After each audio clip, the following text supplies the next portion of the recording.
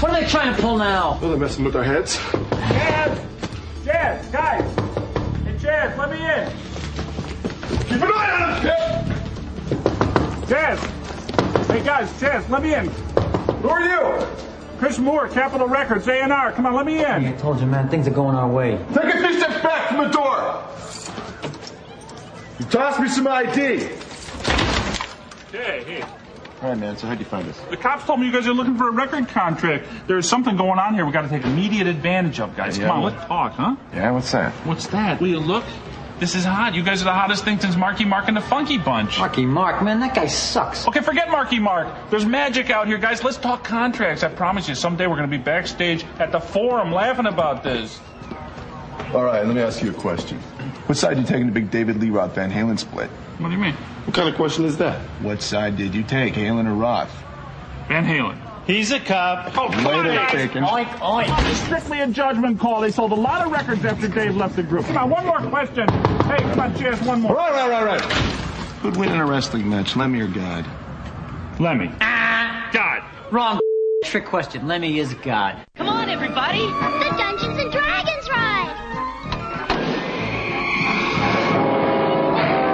Wow, it's neat. Give me a break.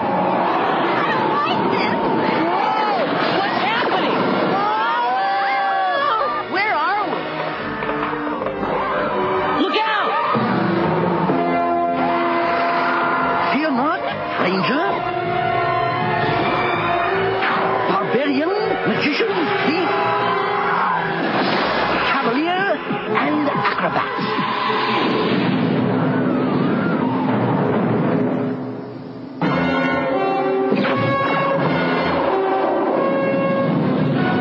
Who was that? That was Venger, the force of evil. I am Dungeon Master, your guide in the realm of Dungeons and Dragons.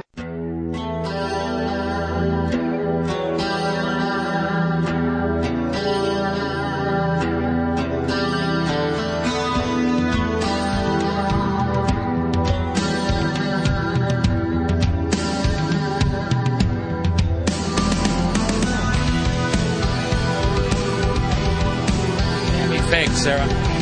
Why, hello, it is the Rick Emerson Show. It is 3 minutes and 15 seconds after the hour of 5, and this, the month of April in the year of our Lord, 2009. Thank you for coming along and making it part of your listening day. My microphone processing sounds fantastic today. It sounds rich and full of life. It does. Please keep speaking. I'll keep speaking, Tim, and droning and babbling and gushing forth. Because the warm yet crisp timbre to my voice makes it all extremely palatable and pleasant. Good morning to you. It is Friday, and welcome to Day 12. It's 503-733-2970. We are here from the plushly appointed yet not overly ostentatious studios of Rock 101 KUFO in beautiful downtown Portland, Oregon. It's 503-733-2970. If you'd like to be a part of today's program. Speaking of my microphone, Sarah, can you sweeten my mic ever so slightly? Thank you. It's 503-733-2970 if you would like to join us today with your comments, questions, clarifications, ruminations, ponderings, amusements of an ironic nature, whatever it is you might have today. It's 503-733-2970. Greg Nibbler is standing by, ready, willing, and able to pass along your observations about whatever might be troubling your brain or tickling your fancy today. It's 503-733-2970. You can email if you'd prefer to engage with us that way in a binary fashion. It is rick@rickemerson.com. rick@rickemerson.com. Sarah at KUFO.com. Tim at KUFO.com. Or Nibbler@KUFO.com. Coming up today, CNN radio correspondent James Roop will be joining us from Los Angeles today. We'll also talk to CNN radio correspondent Lisa Desjardins, who weighs in on the economy and cars and pirates and so forth. We'll talk to Chris Paddock today, who I think is going to be calling us from the airport. Is that right? Yeah, either in Portland or wherever he's going. I think he's going to Arizona or something. I think he's at PDX. So I think his flight leaves at 6 a.m. and then he's in Arizona at 8:30. So he's being probed and wanded as we speak. Or if if he's going through that newfangled thing they've got, his genitals are being exposed to everybody around him. Who would want to think about that? Anywho, Chris Paddock will join us today with his 5 white songs ever recorded. I don't know what I just said. Thank you. The five. I think you weren't being a team player, Tim. Tim, I didn't mean it that way. you know, everybody's got to row in the same direction, Mr. Riley. So Chris Paddock will weigh in. It is Friday. It is. As Paul Harvey used to say. Friday. Friday is my favorite day, Tim. So let's all just be on the same page, shall we? So Chris Paddock will weigh in from PDX later on this morning, sometime in this hour, I believe, with his top 5. We will wrap up the search for the whitest songs ever recorded with Chris Paddock's top 5 whitest songs this hour. Aaron Duran joins us later on. He will have the Geek in the City review of Observe and Report. He'll talk more details on that Star Trek film that's coming up as well. Snuff Watch coming up today. Actually, held over from yesterday. We didn't get to the Snuff Watch at the end of yesterday's program. So today we have a Snuff Watch coming up, Geek Watch coming up, and the final 2 pair of tickets to see Pennywise as part of the Jägermeister Music Tour are coming to the Roseland April 14th, ladies and gentlemen. So we got the final 2 pair of tickets for that today. Don't forget, you must be 21 or over to qualify to win these tickets, because if you to win the tickets, because if you do, you are qualified to win the grand prize, which is a Jägermeister tap machine, a custom Jägermeister guitar, a PV amplifier, and a JVC HD radio. So to be qualified for that grand prize, ye need only win a pair of tickets to see Pennywise. We were doing final 2 pair of those today. So that's coming up today. Tim Riley is working on the following stories for your edification on this Friday. CBS News reports that sea captain escaped from the pirates by jumping from their boat, but he was quickly fished out and dragged back in. The driver who ran down the St. Liston Southeast will not go to jail. Joe's, otherwise known as G.I. Joe's, going out of business sale begins today, this after being bought out by a Boston liquidator. A Sherwood dog hit by a car is saved by mouth-to-snout resuscitation. Great story. A towing company will replace a Portland man's car after it was mistakenly crushed in a junkyard following a questionable towing. Bob Barker turns down a role in a pornographic movie. Think about that. Levi Johnston, still on the talk show circuit, says he can't provide for his baby even without a job. Miley Cyrus claims she's overwhelmed by her popularity. And Mariah Carey twitters she's up early and her 2 dogs aren't getting along. Really? Okay. That's fantastic. I was at the gym yesterday and saw Mariah Carey on Rachel Ray. Mm-hmm. Holy God, that woman is medicated. Who? Mariah Carey. Because really could be speaking about either of those. Honestly, she looks horrible. Yeah. Horrible. Well, I never thought... No, she looks all droopy and like she, there's a lag time between like her responding to any questions and kind of like... Well, when was the last time you saw Mariah Carey and she wasn't all doped up on... Or it did not appear to be all doped up on something? I don't know. I guess I never really see her. Yeah, see, here's the thing about Mariah Carey. I would say that Mariah Carey is the blandest musical superstar we've ever had. Because I challenge anybody right now, without referring to the liner notes, to sing the hooks to more than 3 Mariah Carey songs. I mean, for somebody who's had like 75 number 1 hits or whatever it is, or some staggering amount of hits, there is almost nothing distinct about Mariah Carey as a person, as a singer, as a songwriter, which she allegedly is. I mean, it's just like she's completely surfaceless and textureless. It's music with words. That's the thing. There's just nothing. To me, there's never been anything that is sort of. There's no adhesion to her. There's really nothing you can grab onto, and that goes for her music as well as her just sort of personally. She does seem like she came out of. She seems like she was extruded out of some Teflon-lined star-making machine somewhere. I remember seeing her being interviewed in, I don't know, I guess it would have been the mid-'90s after she busted up with Tommy Mottola, the guy who runs Sony Records, and Tabitha Soren, who at that point was... Tabitha Soren. If you remember Tabitha Soren on MTV, she was being groomed as the sort of heir apparent to Kurt Loder. And the thing is, I think Kurt Loder must have gotten wind of that and just had her whacked at some point, because then she just vanished. You never saw her ass again. Oh, yeah, because he's like, I'm never going away then. Well, Kurt Loder is to MTV as Johnny Carson was to late-night television. Because Kurt Loder, by the way, if you go to MTV.com, or in fact, I think if you actually watch MTV, Kurt Loder is still the senior news correspondent there. Even though he's like 100 times older than the target demographic of that network. I don't think he must... I think when Kurt Loder got the gig on MTV, he must have just signed some contract for life. I mean, he must just have the job until he decides to quit. Because he just persists year after year after year. And, but Tabitha Soren at one point was being thrown a lot of the high-profile interviews. And when Mariah Carey divorced the guy who was running her record company, and I'm sure her marriage to him was happened on an entirely separate and coincidental plane from her astonishing rise to the heights of the music charts. when she got a divorce, she went on MTV for this big supposed tell-all interview where Mariah Carey was going to spill her guts and kind of tell the whole story. And there was just... She was like one of those... She was like one of those Japanese robots that they create that is supposed to mimic all the emotions of a human being that they're going, that they put like in an old folks' home to keep the people, to keep the geezers company.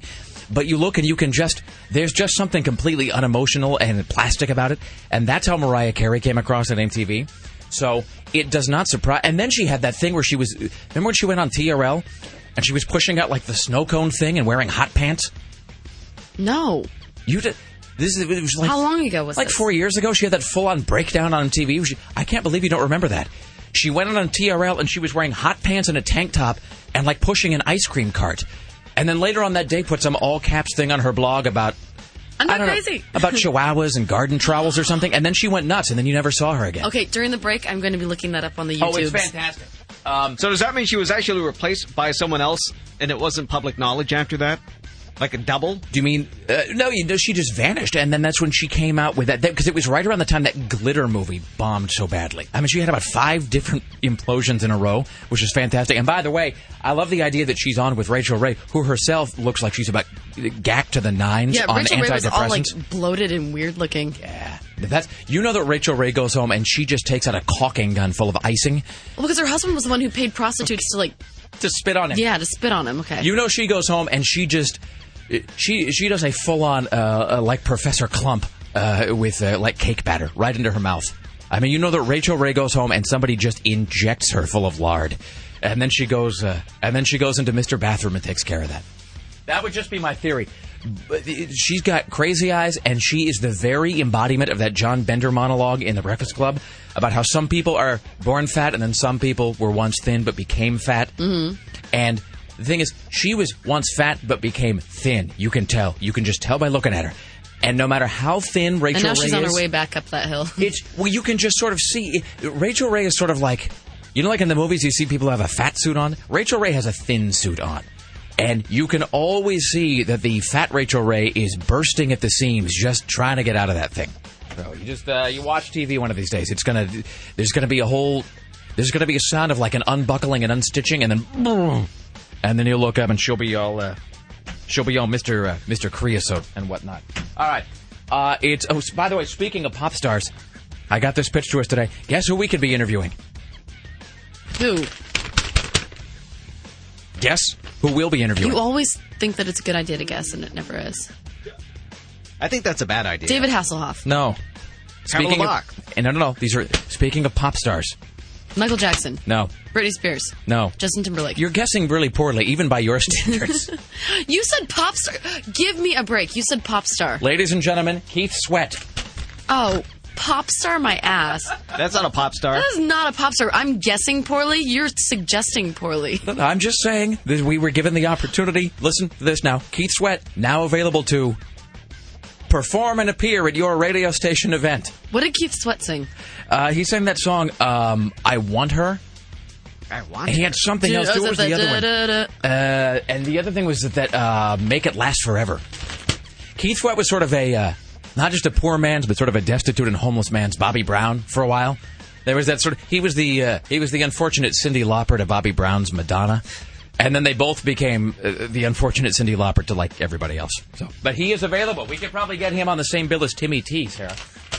I love me some Timmy T. Straight ahead, we will talk to Chris Paddock. He'll count down his 5 whitest songs ever recorded. Later on, Aaron Duran will be here to review, observe, and report. Lisa Desjardins, Jim Roop, and your phone calls, ladies and gentlemen. It is the Rick Emerson Show. It is Friday. It's Rock 101, KUFO.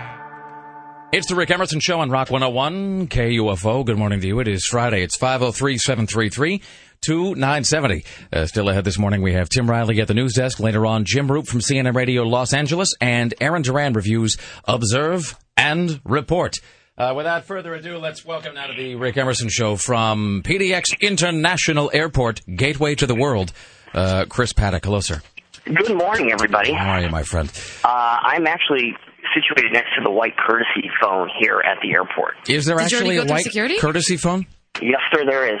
And so this is... Wait, have you already been wanded and probed and patted down and everything? Absolutely. I'm in the gated area, or they call it the gates, and I saw the most bizarre thing. I saw a dude wearing an AIG Nike-sponsored jacket. Fantastic. And then I was like, I'm going to beat that guy up, and then he was holding a baby. Paddock, like you're going to beat somebody up. Come on. That's exactly what you want to see in the news, by the way, is CBS Radio KUFO program director Chris Paddock said he didn't think it was a real baby. Or it was sort of like it was its pulse. It was like, that's the creepiest thing you've ever said. The man says he doesn't know why CBS Radio employee Chris Paddock was checking his baby's pulse. Police officers had Paddock in a room and were beating him senseless at press time. I thought I was on vacation. You think it's sort of a flack baby? Like it's there just to sort of keep people from bothering him? It's the old Saturday Night Live stunt baby.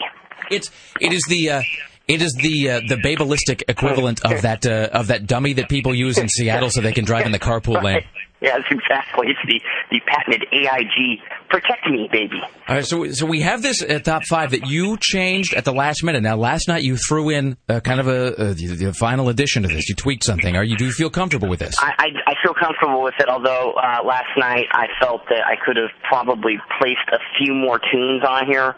But you know what? I think this is it, because this really sort of sums me up in a lot of ways, too, because, as you said, this is a very Caucasian list. It really is. So on Tuesday, I did my 5 whitest songs. Sarah did it Wednesday. Yesterday, we had Tim Riley. Today, we count down. This is Chris Paddock's top 5 whitest songs ever recorded. 2, 1, fire.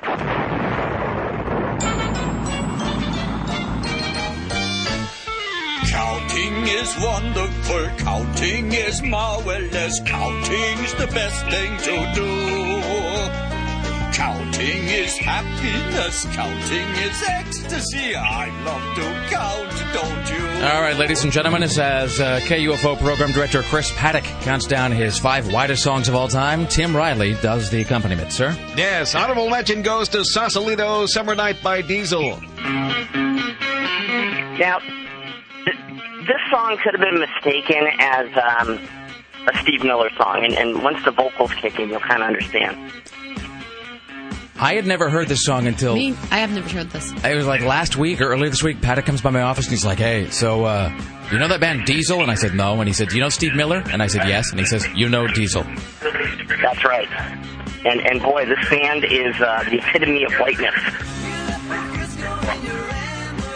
Wow. This sounds like big old jet airline. It does. These are the most inane and idiotic lyrics as well. It's sort of like me, if I were going, here I am counting down these white songs on my Bluetooth, and I'm on my way to Scottsdale, Arizona. Are you doing it on an iPhone as well? Afraid so. Yeah, fantastic. Oh, Paddock. That's great. Be sure to stop by a Pottery Barn or something if you get a chance. Well, I think a little later I'm going to order something online from Frontgate. Stop by and get one of those, get like a back massaging thing that is done in like a sandstone color from like the Brookstone store or whatever. When I found out this song was available on the iTunes store, I called up all of my other white friends and let them know that Diesel is available on iTunes. Chris Paddock is currently currently twittering the white community about the availability of Sausalito's Summer Night. How old is Diesel? Is it like... This is 1981. I remember playing... Oh, boy, this is going to throw me further into the Caucasian void here. Playing tennis at the Randolph Tennis Center in Tucson, Arizona.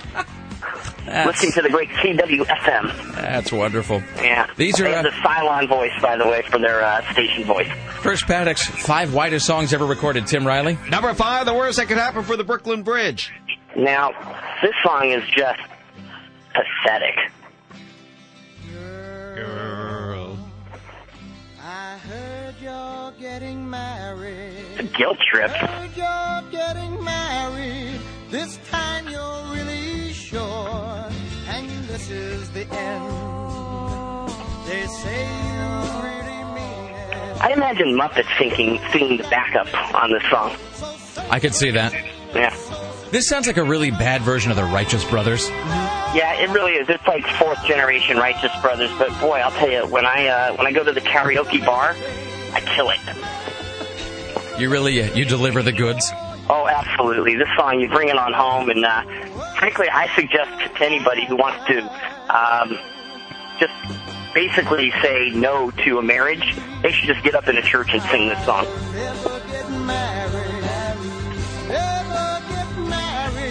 This song's bringing me down. Yeah, why don't we move on to something, again, about the good times playing tennis. These are back in 81. Chris Paddock's 5 widest songs of all time. Tim Riley. Number 4, Did It in a Minute from Hall & Oates. It's got the Baywatch scent. That sounds like Adventures in Babysitting to me. It's like if Howard Jones just decided to write nothing but commercial jingles. Well, I think this was originally written on a Casio. SoloFlex is made for your active lifestyle. Now, I think I saw a band in Worcester, Massachusetts on YouTube covering this song. Worcester. Whatever.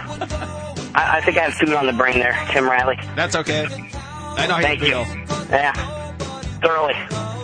This has a real Billy Joel thing going on. Yeah, most people thought it was a Billy Joel record when it came out, and then they realized, no, it's by two gentlemen, one who's about 4 foot tall and has the largest mustache known to man, John Oates.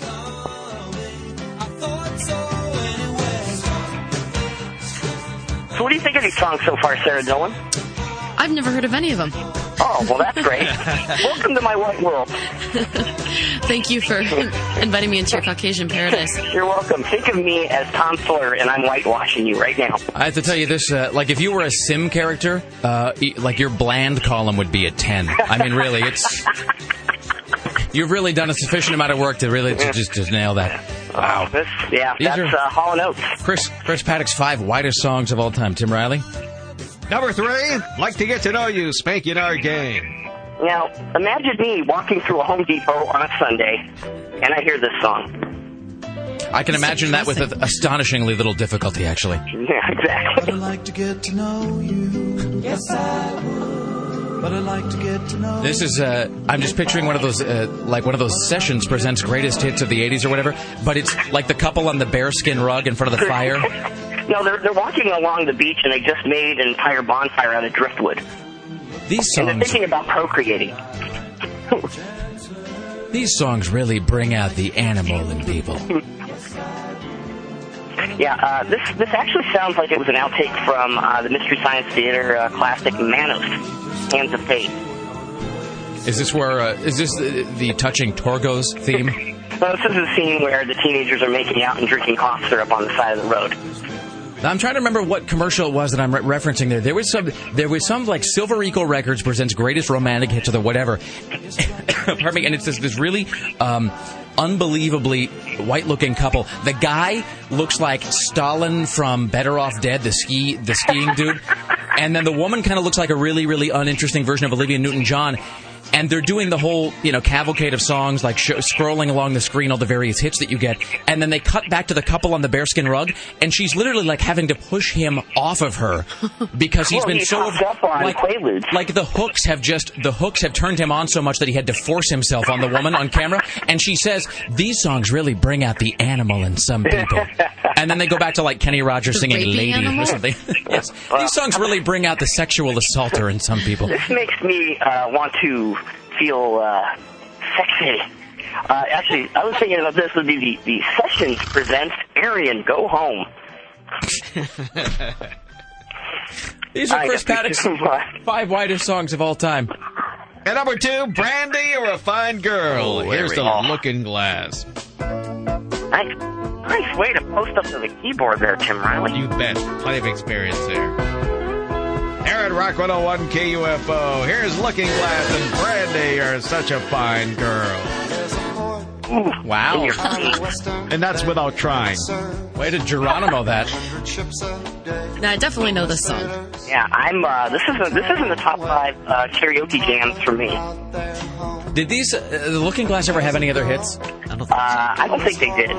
They're sort of very 70s. Oh yeah, but I was thinking, this is the kind of music that white people think is funky and soulful, and it's not. I know that is a completely accurate assessment.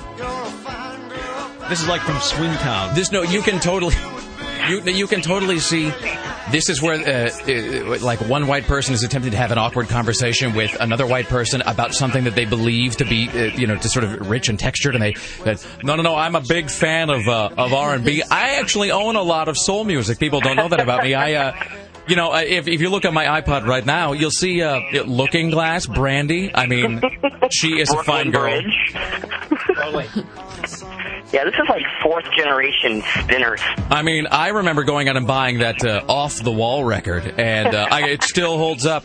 And Brighter Side of Darkness, Love Jones, are you kidding me? These are people later on, when they feel that they really haven't graduated enough to soul, they pick up a Curtis Stigers CD. All right. It's been a long road here to number one because we did Tuesday, Wednesday, Thursday, and Friday. It was myself, Sarah Dillon, Tim Riley, and Chris Paddock, respectively. We are now at number one. Chris Paddock, what is the whitest song ever recorded in your estimation? Ladies and gentlemen, I give you the Money Man, Eddie Money, and 2 tickets to Paradise. I don't really know that I can disagree with this. Here's the thing about this song. I realized this morning as I was listening to it. I recognize the fact that this song has got a strong hook, but everything else in this song is terrible. Well, it's like he's trying to tell a story, and I'm not quite sure. I think he was in an alcoholic haze when he wrote these lyrics down, possibly in some, like, dingy hotel room in Queens. And it's got the Maybe weird, like, single light bulb hanging from the ceiling. And it's got all this, like, completely inappropriate, like, Graceland percussion here in the beginning, like a guy's hitting a timpani or something in the background. Oh, they got timbalas on this record. Is that what it is? Don't you know? Yeah, I bought this LP from the RCA Record Club for 1 penny. You feel like you got your money's worth? No, I didn't. I felt cheated, and then I felt kind of scummy because I was 8, and Eddie Money was smoking a cigarette on the cover, and I was like, oh, he smokes. He's dangerous. All right, here we go. This coming up on the big hook here. Yeah, I feel like we're heading into a block party weekend or something with this. This song, by the way, makes every white man make that overbite guitar solo thing. Totally. Bass.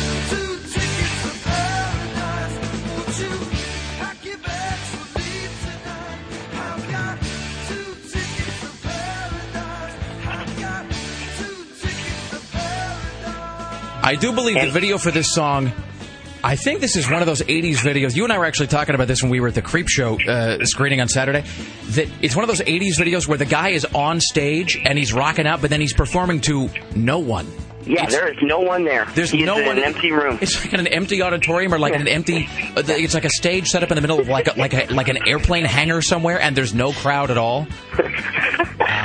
I'll tell you this. I was just making that bad white man I'm rocking out face while I'm sitting here by the vending machine. Are you doing that? Myself. Are you doing that thing where you're kind of squinting a little bit to yourself and like kind of shaking your head back and forth real slow because you're feeling it? Yeah, and actually somebody just gave me $1. So excellent. I think they think I'm busky. On that note, Chris Paddock, though, he's got 2 tickets to Scottsdale. That's right. Actually, Paradise Valley. All right, so on that note, well, good list, my friend. I think this Thank you very much. We've ended it up here. And to all, happy weekend. All right, travel safe. safe. Have fun in Scottsdale. Thank you all. Same to you, Chris Indeed, I will, my friends. KUFO Program Director Chris Paddock, ladies and gentlemen. Yeah. I still think if you think I'm sexy is whiter. I don't know. This is vaguely rockin'. Well, it is vaguely rocking. I'll give you that. I don't think that can be disputed. The thing about this song is it's like a hook in search of stanzas because this part is just completely uninteresting. You know what this is? This is an analogy I use a lot. This part right here, this is all like the brown stuff in the Lucky Charms. You know, the amorphous brown crap? Like, what is the other stuff in Lucky Charms? Nobody knows. Here comes a marshmallow, though. And green hooks. See, you can't front on this. This is good right here. It's good. This, I mean, it's fine. But clearly, he exhausted all of his creative ability on this, like, 3-chord hook that he does here, and he has nothing else. I interviewed Eddie Money once, and it was like interviewing that Zoltar thing from Big or whatever, where you put a quarter in and the thing comes to life and tells your fortune. He just sat slumped in front of the microphone, just... And I was afraid he was just going to, like, lose control of his, you know... his digestive system in the studio. He seemed so unbelievably out of it. And so we're getting ready to do the interview, and They bring him into the studio, and he's just kind of slouching in front of the microphone. He just reeks of like old ass, like cigarette smoke and just despair. And I was thinking to myself, this is going to be a terrible interview, and it's not going to, it's going to be awkward, and it's going to be, I'm going to ask him stuff, and he's just going to sound like that Steven Seagal thing where he's muttering everything. And it was the weirdest thing where as soon as I turned to the mic and I said, all right, let's welcome to Rock 105. You all know him. He's got 2 tickets to Paradise tonight at the Spokane Arena. It's Eddie Money.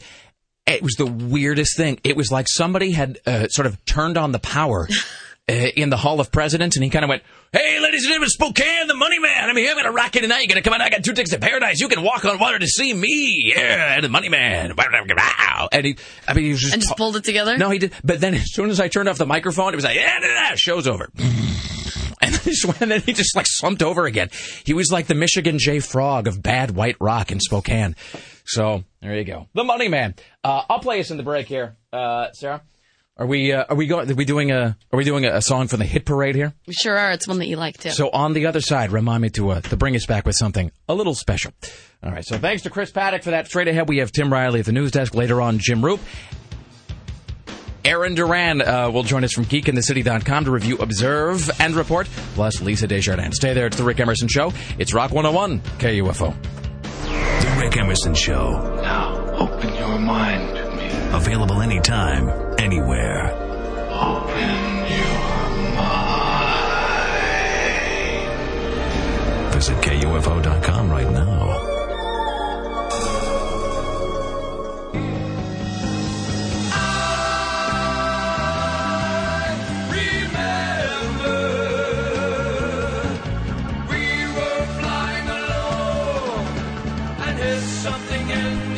It's the Rick Emerson Show. On Rock 101 KUFO. I love this song. This one's going out to Big Chris Paddock.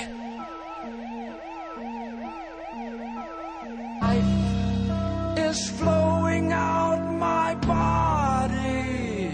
Where do we figure out these guys were from? Texas?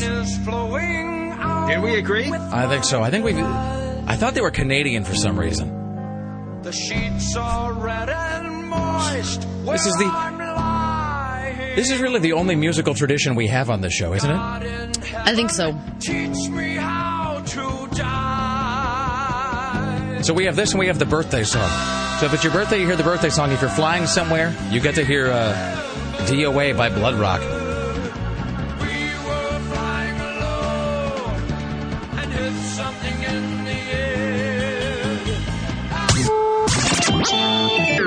In the news with Tim Riley.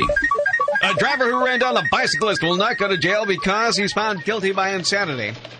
Back in August 2007, 49-year-old John Estweiler got into an argument with a bicyclist in Southeast. And Lads Edition, right? Was it that guy? Huh?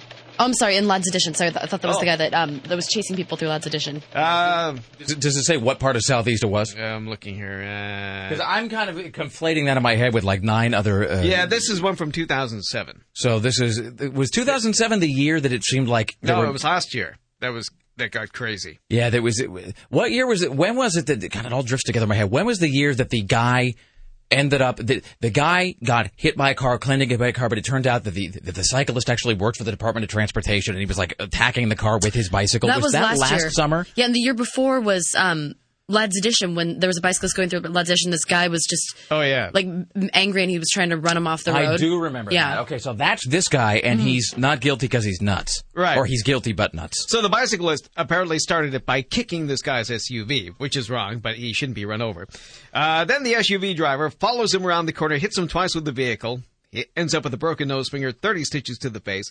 A second bicyclist, Tim Mestine, unintentionally pedaled into the path of the collision. He has several cuts and bruises. Now, this Eschweiler has a history of mental illness. At 19, records show he stabbed a coworker in the face with a fork. And at the age of 23, surgeons removed part of his brain. Sorry, I have something in my throat. It's laughter. What do you mean they removed part of his brain? Like Rose Kennedy removed part of his brain? No, Rose Kennedy had most of her brain removed. This is only part of his brain. This is just This is apparently enough of his brain to still be driving around. That's sort of like a Billy...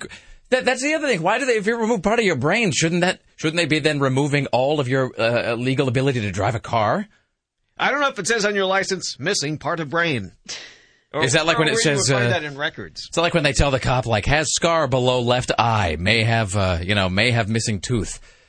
I don't understand. What do you mean they removed part of his brain? Does the story just... It kind of says that just because. That doesn't sound like a journalistic It says at assessment. 23, surgeons had removed parts of his brain. It sounds like they removed the wrong parts, maybe, or just... the parts that think. Maybe they removed the parts that maybe I ought not run people down. Wait a minute, no, I should run people down right now. So, but this time he loses his driver's license for good, so he does get punished. Well, all right. Well, and if he breaks the rules, then there will be further consequences. But do you see, I hate to keep dwelling on this, but you see what I mean? Like, maybe the issue isn't that he's driving. Maybe the issue is that he has part of his brain missing. Because it seems like even in the lunchroom at his office where he didn't have access to a car, he had access to a fork and a guy's face. Mm-hmm. And then, like never the twain shall meet, it was like always shall the fork and the face meet. So apparently they felt he had enough of a brain to be driving. How much of a brain that requires, I don't know. If he only had a whole brain, Tim. All right, well, there you go. Joe's Sports, formerly G.I. Joe's, is going out of business. This decision comes after a bankruptcy hearing. A liquidator is buying the company and will sell all the merchandise right down to the bare shelves. A massive going out of business sale begins today at all 31 of the chain stores. Liquidator. I barely knew her. I'm totally going there this weekend. Elsewhere, Shriners, due to the financial hard times, may close 6 hospitals. They provided free care since the Great Depression. They're considering closing a quarter of the facilities as donations stagnate, costs increase. And the charity's endowment shrivels. I guess a lot of people aren't joining the Shriners anymore. I was going to make a joke about this, but I couldn't tell if it was actually if the factual underpinnings of the joke were correct. Here's the joke I was workshopping this morning in my office. You were going to say something about Shriners closing. Is that 6 hospitals like just in this part of the country or all over? Let's see here. They have a budget for 22 hospitals in the U.S., Canada, and Mexico. All right, closing 6 of them. Yeah, closing 6. And so, see, the joke I was going to make was something along the lines of, they're closing 6 hospitals. The good news is all the staff can just be crammed down into one much smaller hospital. Because then I was thinking clown car, but then I realized a clown car and a Shriner car are 2 different things. I'm thinking of the Shriners, the guys with the fez that are always in the parade. Right, these are the same Shriners. See, but does that work comedically to sort of conflate it with a clown car? Would that joke have flown if I'd tried to do it? I suppose you could try it. But I mean, do you feel like... I mean, it could fail. You're taking your chances, obviously. But you see what I mean? Like, is the sort of... Is the factual basis for that joke even accurate? They do drive in little cars in the parade. But is it a lot of guys in a little car? No, it's just one guy in a little car. See, so there, I don't think it works. It's not like a Volkswagen full of clowns. Mm-hmm. See, that if they've been closing a clown hospital somewhere, then I could have said, but the good news is all the staff will be crammed to an increasingly smaller number of cars, along with 3 dogs and a seltzer bottle. And then we do weather or something. I never remember with Shriners. All right. Meanwhile, Levi Johnson is still in the news. He says he can provide for the baby even though he's unemployed. I know I can be a good father, and I know I'm going to be. Can you provide for Trip? Yeah. Do you have a job? Not like a steady job right now, no. So how can you provide for him? I'd find a way. Not a paying job, if that's what you mean. Meanwhile, all the smart people in the world aren't having kids. Well, why never children? It was just a case of we were too busy. Really? I thought that was the answer. Well, put it this way, we just didn't get around to it. Bob Barker. Is that Bob? That doesn't even sound like Bob Barker. Sure it does. That's cool. He didn't have any kids? No. I'm all for that, but I'm just saying, if you had played, who is he being interviewed by there? It doesn't say. If you had played that for me, and if it never from told me the who Today it was, Show, I don't think I would have identified. You haven't heard him for a while. Yeah, he sounds like Bob Barker. Well, he sounds younger here why than I would expect. Children? It was just a case of we were too busy. Really? I thought that was the answer. Well, put it this way, we just didn't get around to it. There are a few edits there. Yeah, he actually sounds better than I would think because I think maybe he had a little bit of an affectation when he was doing The Price is Right, where he had kind of he put on sort of a folksy homespun kind of accent, where he said, now you're going to come up and you're going to play Plinko. Here he has a much more neutral delivery, and his voice sounds, I would say, 10 or 15 years younger. Anyway, so he never had kids, but he's not even married, though, is he? Well, he was at one time. Remember his wife died, and that's when he had the affair with that's when he was like getting his grope on with Barker's beauties. Yeah. I mean, and really, one of them. Look, Bob Barker should be allowed to do whatever the hell he wants. If you're one of Barker's beauties, that should just be understood. It should just come with the gig, I would think. Occasionally, Bob Barker will grope you. Bob Barker could grope me. He can grope anybody he wants. He's Bob Barker. And as a tease, later on, we're going to find out Bob Barker being offered a role in a porno movie. Did he take it? We'll find out. Fantastic. I'll do one more here, and then straight ahead we will have more news, plus we will talk to Jim Roop from CNN Radio Los Angeles, Aaron Duran, and so forth. This one will make you go, A dog that was hit by a car, this happened in Sherwood, was brought back to life by a neighbor who quickly sprang into action to save the pooch. Timothy Durning heard the dog named Prince hit on Southeast Elbert Road, ran outside for help, but he thought it was too late. At that point, the dog had died in my arms, but Durling wasn't about to give up. He did the only thing he could think of. Mouth to snout resuscitation. You are entering full-on Paul Harvey territory with this story, and I like it. Mm-hmm. I just wiped off his little nose a bit. His jaw was in my hand. I just closed his jaw, actually stuck his whole snout in my mouth. It worked. Prince came back to life, and the dog's owner just can't thank him enough. And that is our heartwarming dog story for today. It's the Rick Emerson Show. Straight ahead, we have more from Tim Riley. Jim Roop will join us from CNN Radio Los Angeles. Aaron Duran has his review of Observe and Report. And your shot at Pennywise tickets April 14th at the Roseland. Stay there. It's the Rick Emerson Show. Rock 101 KUFO. Father, can you hear? This is Rock 101 KUFO.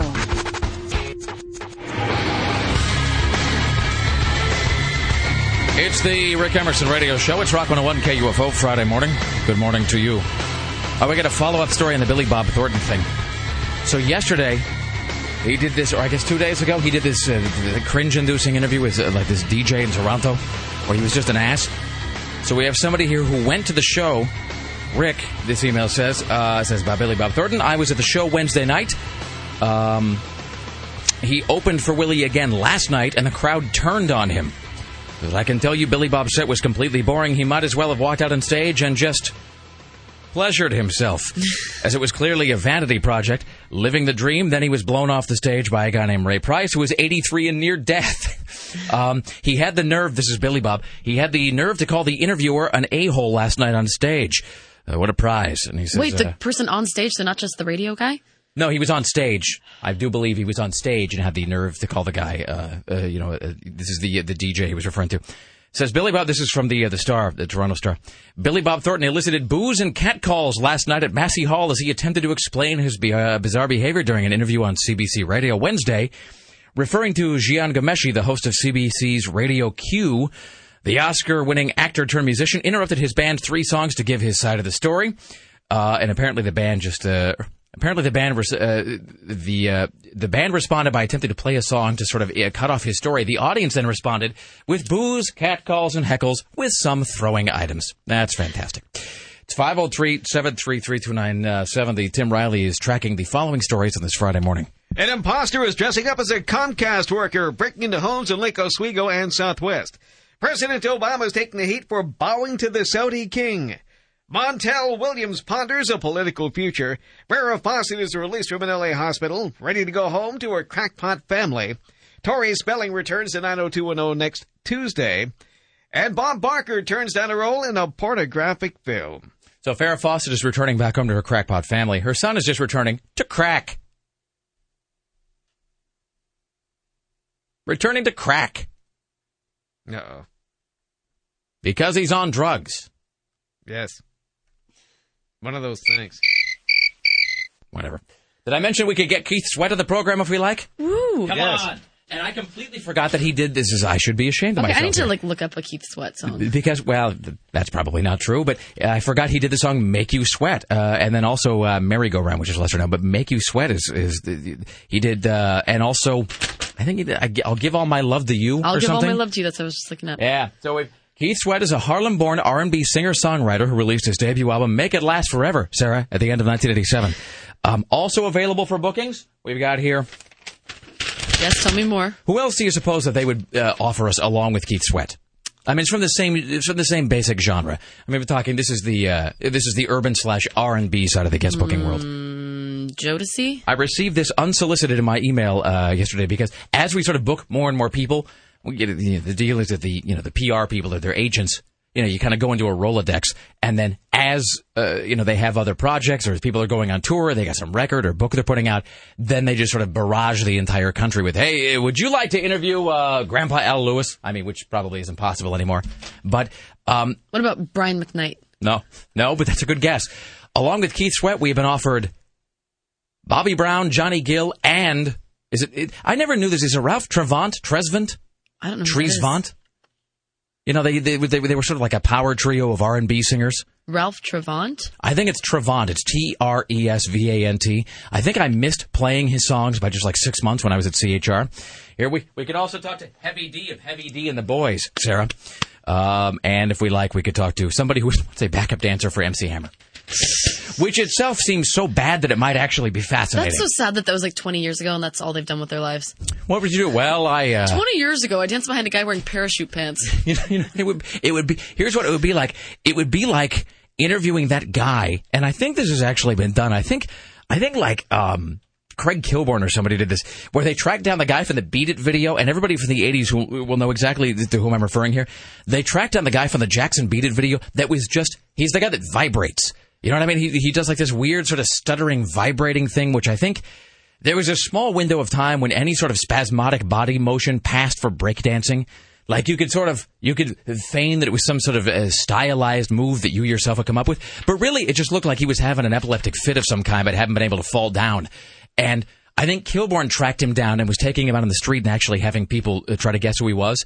And they go, I don't know. And then he would go, and he would shake back and forth in place. And they go, you're the jittery guy from the Beat It video. Which, I mean, I suppose if one has the choice between being fully anonymous for the rest of your life or being that guy, you can be that guy. But the backup dancer for MC Hammer is that's unfortunate. Because that's the thing where, like in the press kit, they'll send you the blurry screen capture for the video, and where it's like he's got the John Madden circling pen sort of highlighting him in the background. Oh, speaking of interviews, though, you guys, you talked to X Yes, we interviewed yesterday. X. It's actually in this studio. You and Lisa Wood interviewed punk band X. Oh, my God. So I thought it was just going to be like Exene or John Doe. No, it was all four of them. Full band. It was the full band, and they were all, super rock starry looking. They showed up a half an hour early, so we were still preparing, because they were supposed to be here at noon. They showed up at 11:30. What kind of a rock band shows up early? I know, right? A responsible one. It was cool and scary, and they're just, so epic. And you gave me that question about Less Than Zero. I prepared. So this is Sarah and I were talking yesterday because we knew the band X was going to be coming in, and that's going to get played back this coming Sunday night on the Punk Show, which airs 7 to 9 on KUFO. And so Sarah was, we were trying to come up with it's my whole thing. If you don't want to be the jackass DJ who's just asking, so do you like to rock? There's a bunch of questions they've heard before. Are you a fan of the Beatles or whatever? Just, the same sort of gibberish that they always get asked. And so I'm kind of brainstorming with Sarah, and I'm trying to help her come up with some, questions that are a little unconventional. And I think of what I believed at the time to be a really great question. It was a good question. Did it make them uncomfortable? Because I referenced the book Less Than Zero by Bret Easton Ellis, and which is a very controversial novel in its day. Kind of, a little tamer now if you read it. But when it came out, it was sort of, it's considered very groundbreaking. And it turns out he was on crystal meth when he wrote it, which explains like a whole lot. But the very last thing that the main character in Less Than Zero says, the final paragraph of the final page, he talks about hearing this song by the band X called Los Angeles, which is just, about the city of Los Angeles, and how it's this song that paints a picture of this city where everybody's traumatized and shallow and, and how Los Angeles is a city that strips away your humanity. All of those things are true, by the way. Mm-hmm. And he says that I thought about that song for a long time after I left, and that's the final line of the book. And I'm like, you should totally bring up Less Than Zero. I bet they love that. Do they, in fact, love that, Sarah? I could say not so much. Yeah. Right. So I'm talking to John Doe about it, and I'm like, oh, so, this book that I really like, Less Than Zero, blah, blah, blah. He's like, the first thing out of his, I'm like, you guys were in the last pages of it. How did you feel being, published in a book like that, blah, blah, blah. And he just looks at me, he's like, I hated that book. Fantastic. And then talked about how vapid he thought all the characters were, and then he thought the movie, I think he said he thought the movie was better. I can't remember. Did the room have a sort of awkward vibe to it? It was. He was very, Not prickly? Yes, not confrontational, but very sure of himself, and what he was always sure of was completely opposite of what everybody else was. Yes. So that can be a little tricky when you're. Well, and he was intimidating. I mean, he was very intimidating, and like he seemed a little prickly to be prickly, but at the same time he seemed really cool. And guys like that come up, because X is one of those bands that, I mean, they have a big legacy and a lot of people know who they are, but they're not. They had a pretty hard road of it, though, because they never really had it's not like they had a lot of pop hits or anything. They didn't have a lot of mainstream success, really, in the strictest sense of the word. So I think they must be pretty battle hardened at this point, which I think gives you a certain sort of, I've interviewed guys like that before, like Henry Rollins is that way. Yeah. But you get that, he does have that sort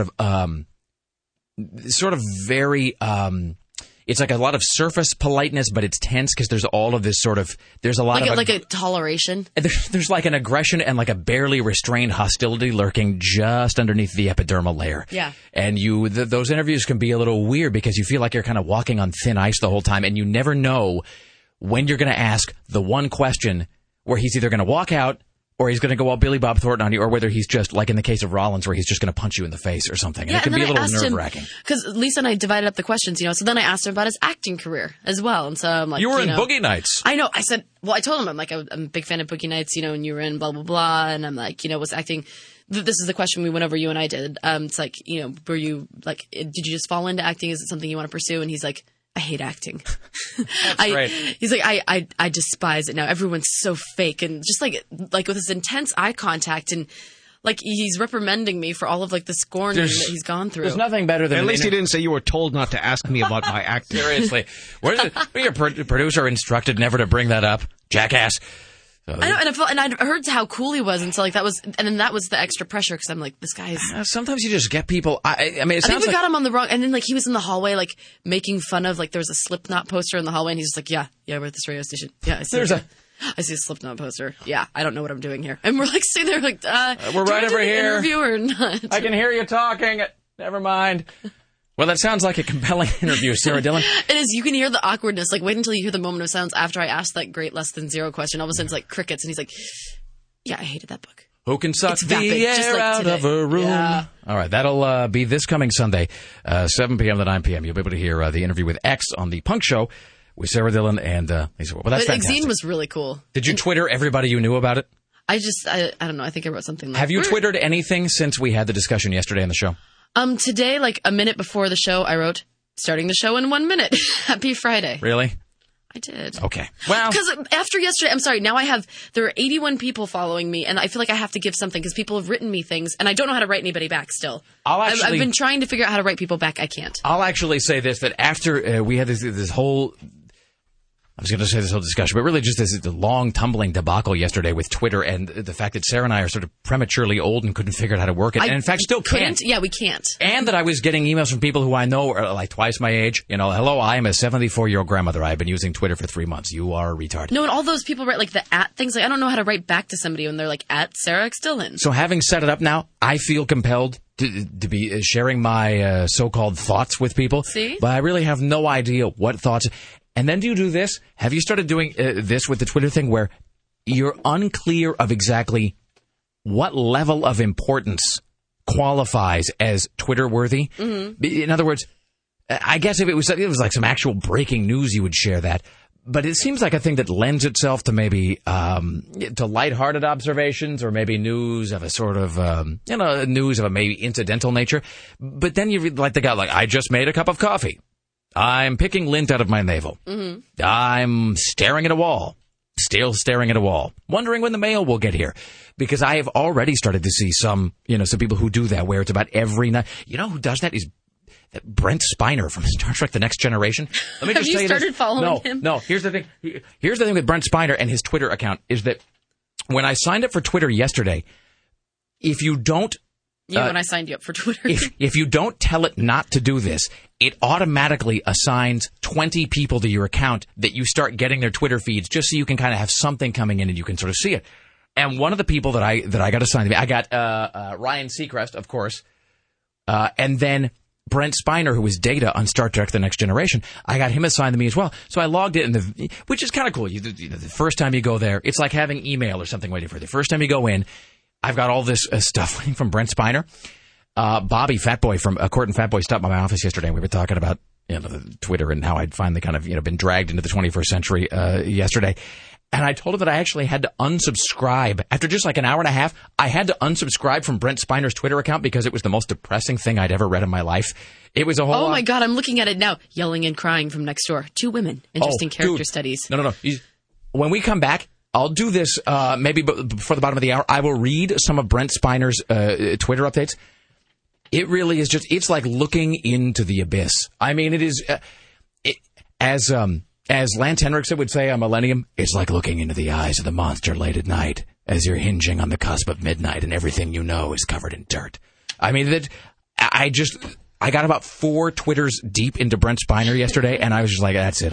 That sounds dirty. I got 4 Twitters deep into Brent Spiner.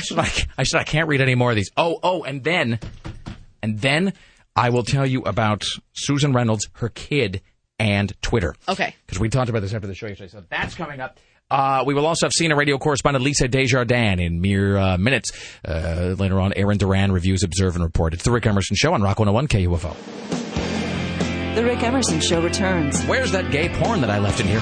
This is Rock 101 KUFO. It's the Rick Emerson Show. It's Rock 101 KUFO. Good morning to you. Before the end of this hour, we'll be giving away another pair of tickets to see Pennywise as part of the Jägermeister Music Tour. That's coming up sometime before 7 o'clock. Later on in the program, pardon me, I don't know what the hell my deal is. I've got the... Well, it's gross in here. A little bit of dust in the air. I'm One second. breathing asbestos. All right. There you go. Well, at least our lungs are fireproof, Sarah. Aaron Duran from geekinthecity.com will join us later on. He'll review, observe, and report. We've got a Geek Watch on the way, Snuff Watch as well. This, however, from CNN Radio is Lisa Desjardins, correspondent from The Hill. Hello, Lisa Desjardins. How are you today? Hello. All right. How are things? How's life? Nice to you. All right. Yes. Hello? Hi, yes. How are you today? Hi, I'm good. How I'm are sorry, you? there was a little bit of weirdness on the phone there. I couldn't quite... I'm sorry. I was very excited to talk to you. That's really, you sound. And now I've restrained myself, and I'm getting more in sync. You sound overflowing with exuberance. How would you say you are on the classic 1 to 5 scale this morning? I'd say a 4. Let me ask you on a scale of 1 to 9, how much Barack Obama expected to be dealing with pirates early in his administration? Yeah, would you say that was a thing that was on his radar at all in any way? No, I'd go 1 or 2 on that. Yeah. No. You see, it was such a weird confluence of issues. He's got the economy to deal with and, the pirates, and then North Korea either launching or not launching something either into space or like across the street, depending on which version of the story you believe. So it seems like he's spinning a lot of big, high-profile plates at the moment. Right, and I feel like this pirate thing, it is the subplot from West Wing that you never really believed. You're kind of like, I don't know if that would really happen. That is completely accurate. It'd be like one of those, it appears that there's been some uprising in the Confederated States of Micronesia. Right, exactly This right. is clearly like based on some Wikipedia footnote that Aaron Sorkin read and then decided to fashion into about 20% of the episode. You're completely right about that. Exactly, the hurricane approaching the Navy cargo ship. Completely. Yeah. So I don't even know how this, how we dive into this, except to say that right. I think I was talking to Dick Uliano about this, and I referenced sort of Clinton, who I think also, Bill Clinton bombed Somalia or sent missiles into Somalia or something at some point. He sent troops. That's right. He sent troops. Troops because troops and missiles. That's right. And there was all this speculation that it was because he was a Democrat and perceived to be weak on defense and a relatively new president and whatever.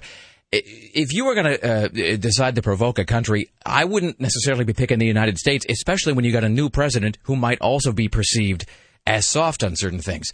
Because it seems like that's just begging for a beatdown is what that is. Although remember, that when Bill Clinton did go after Somalia, it did not turn out well, and it was kind of one of his more probably his largest military disaster as president. So, Somalia, I think Somalia in particular has a very, hot potato kind of feel in Washington. People are very nervous about that particular country. Lots of weapons, lots of insurgent and terrorist groups, very unstable government, and very, very sketchy, very, very tricky place for U.S. forces. And you can kind of tell because we've got a Navy warship next to a raft, and so far we're just sitting there with the warship. And I think after a certain point, the kind of let's kick some butt American mentality might kick in here and be a little, wait, why are we just sitting there? Though they're clearly trying to save this man's life, and they don't know what the deal is with these pirates. It's a very tricky situation, but we do have a U.S. destroyer next to a lifeboat. I mean, that was my thing. It's like they're basically floating next to Tom Hanks in Castaway. Right. You know what I mean? Right, a much more high-tech version, but yeah. And so it reminds me of when there was we were going into Afghanistan initially, not to make light of it, but they were showing there's always this footage of the Taliban warlords, and it's like these, and it's like a Planet of the Apes thing. It's like a guy carrying a pointed stick on the back of a donkey or something. And I remember thinking to myself, can't we just can't we solve this from home? Can't we just right. some remote control something or other that we can just sort of hose that whole place out? So right, am I the only one that's can't we get some divers to go under the boat and put a hole in the boat? And it doesn't really seem like Why don't they offer them tickets to see Britney Spears? Right, or the finale of American Idol, which is a potential prize if you want to donate money to Hillary Clinton. And really, is that true? That is true. That just came out yesterday. Does it seem like we're having sort of a pirate bell curve, though? In other words, you know what I mean? Yes. Way back when, there were pirates sort of roaming the seas everywhere and causing discord and chaos. Then, for a long time, no pirates. And then within the last year, pirates everywhere. So it's a pirate explosion. But I mean, what has changed that has suddenly resulted in this influx of high-profile piracy? I think there's just been a realization in that one corner of Africa that they could do it, and I think what's changed probably the most is that more companies over the last year and a half have given ransom to these pirates, and the ransoms have been $1 million, $2 million, and I think once companies started paying up, then people said, I'm in. I'm in on this piracy deal because people are making money at it. So is this going to be one of those things where when the when the Right Said Fred cruise line or something decides to go to Jamaica or something, they're going to have to start carrying the firearms and a belt-fed M60 mounted to the back of the boat? Right, or it'd be some kind of maritime convoy. I mean, the next step from sort of confronting military ships or confronting ships that have any sort of military personnel on them would the next step to ratchet up to would be a civilian boat of some kind, right? You would think, yeah. And in fact, actually, a French cruise ship was attacked last year, and I believe that was a really lengthy hostage ordeal, and the company ended up paying up. The French government didn't want them to, but the company ended up paying. Yeah, it's gotten worse, and I think part of the problem too for all of the world forces of the Justice League is that it's such a huge area. The area of that we're talking about, a lot of people like to use this. It is about 2 times the size of the state of Texas, and you really don't have that many any kind of allied warships blockading that area. It's just a huge, huge ocean area that ships travel through frequently. Did you see this thing about the White House being attacked by bees? No, I haven't seen that. Really? Tim Riley just handed this to me. This is from the Metro News source. The White House grounds came under aerial attack yesterday by a swarm of bees. Honeybees took up residence in a bush between a security gate and the area where television correspondents do their stand-ups outside the West Wing. According to CNN, White House carpenter Charlie Brantz boxed up most of the bees, including the queen. He is also a beekeeper and is in charge of 2 beehives placed in the White House vegetable garden. Oh, wow. First of all, who knew that the White House vegetable garden would just be... Why would you proactively place hordes of bees there? That seems like a Nixonian thing. There's something that Ron Ziegler had put in just to get rid of journalists at some point. If they become difficult, it's sort of a release the hounds kind of a deal, but it's more like a release the bees. Push the button. Yeah, well, but you want the honeybees by the cross pollination. You want the honeybees near your garden. Well, I suppose. All right. I don't know if you need a swarm of them of attack bees. Is there like the White House may have? Is there anything else about which I need to be terrified or from which I need to be hiding today? Wildfires and tornadoes. Just today specifically, or is that just sort of good life advice? It's both. It's both. But for your listeners in or who may be traveling to Oklahoma, lots of wildfires and tornado. Who doesn't want to travel to Oklahoma, Lisa? I'd say really that's job number one on everybody's relaxation list.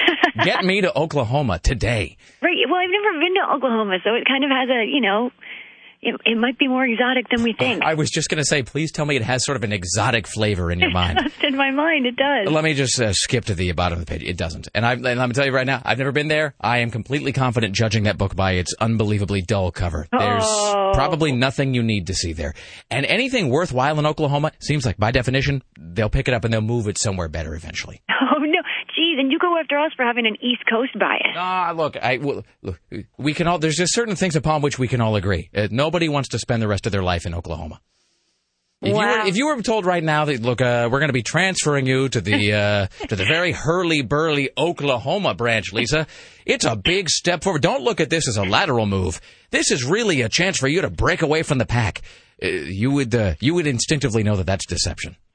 I guess, and you're probably right. Even if of all the states in the union, I can say that Montana would definitely come before Oklahoma, and I'm thinking of a lot of other states that probably for where I would want to move. Final thought on this: but it's not the worst state in the country. No, but you know what is the worst state in the country in terms of mental outlook, psychological health, and happiness related to the economy? Oregon is dead freaking last after all the other stuff. We are 51st because we are actually below the District of Columbia as well. What? How? Come on. How is that possible? You're below the That was what I asked, and there was no plausible explanation given. But that was my first query to Tim Riley after he read this story, which did come from the Metro News Service. They said that we were absolute freaking last. So there you go. So Washington D.C. is better than us in some small regard. Geez, and that regard is happiness. I want to send you guys some chocolate or something. Well, that would help. Maybe, that or some sort of a pork product. It'd be a short-term solution. Right. I don't know. Enjoy your weekend. Okay, and great. We will speak with you next week. There you go. CNN radio correspondent Lisa Desjardins, ladies and gentlemen. Fantastic. All right. Straight ahead, more from Tim Riley coming up. Later on in the program, we will talk to Jim Roop from Los Angeles, as well as Aaron Duran from GeekInTheCity.com. And before the top of the hour, your shot at a pair of tickets to see Pennywise as part of the Jägermeister Music Tour, April 14th. It's the Rick Emerson Show. It's Rock 101 KUFO. The Rick Emerson Show returns. This is Rock 101 KUFO.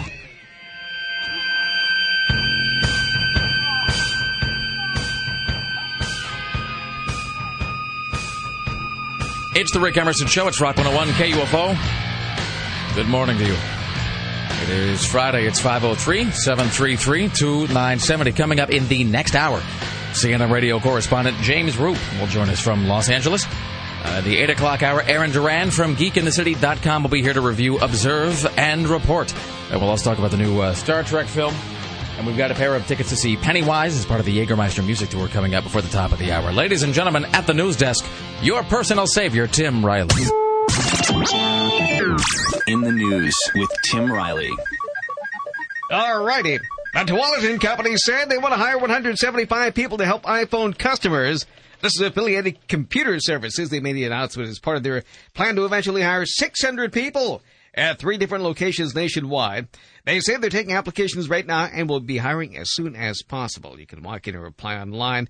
That's Allied Computer Services of Tualatin. Well, this is kind of too bad.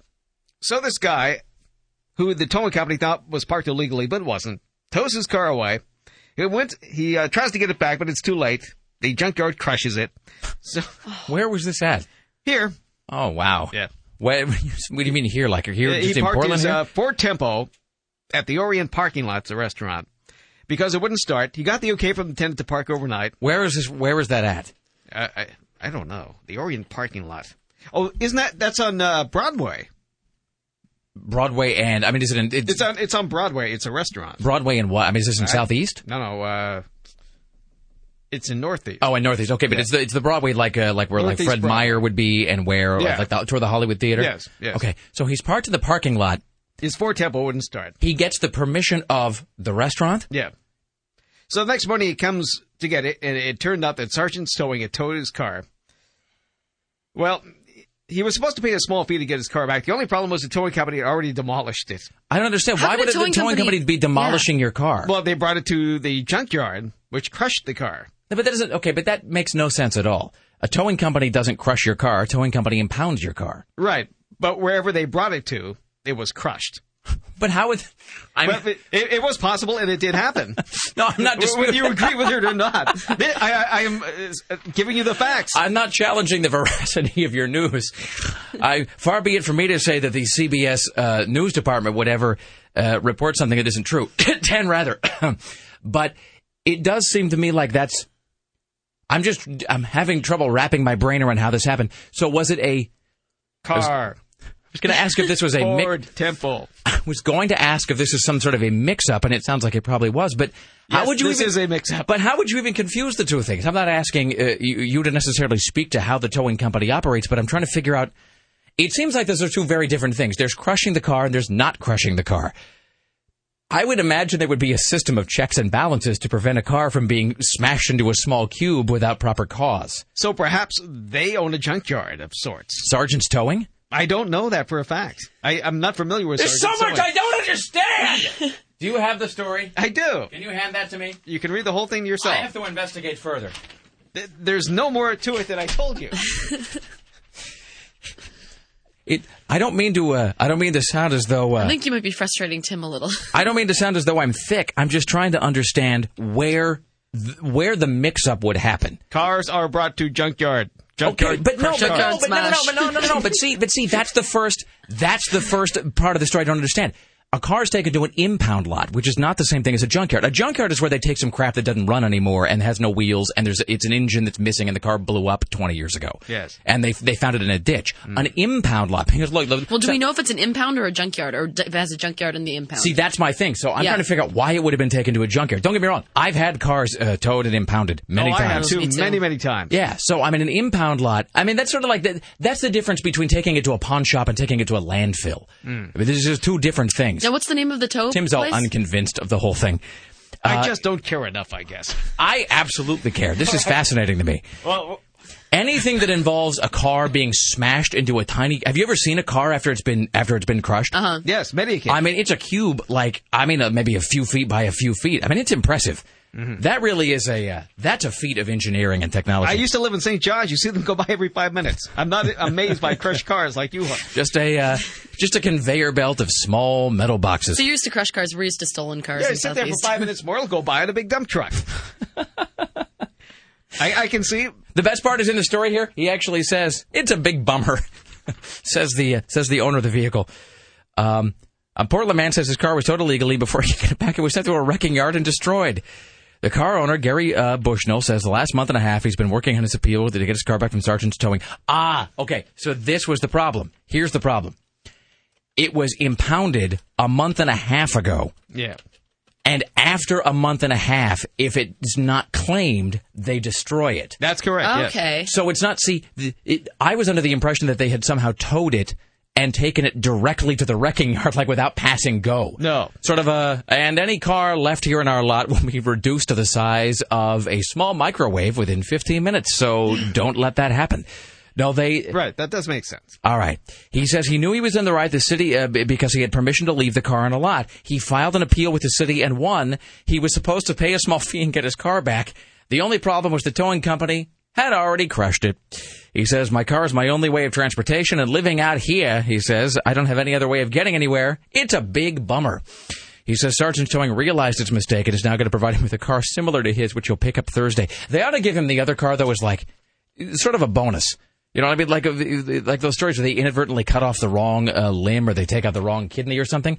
I think you still ought to get that back. They ought to encase it in lucite and give it to you as some sort of a keepsake or an heirloom. All right. Well, there you go. And so I guess they towed it to a place in Vancouver. That doesn't help matters.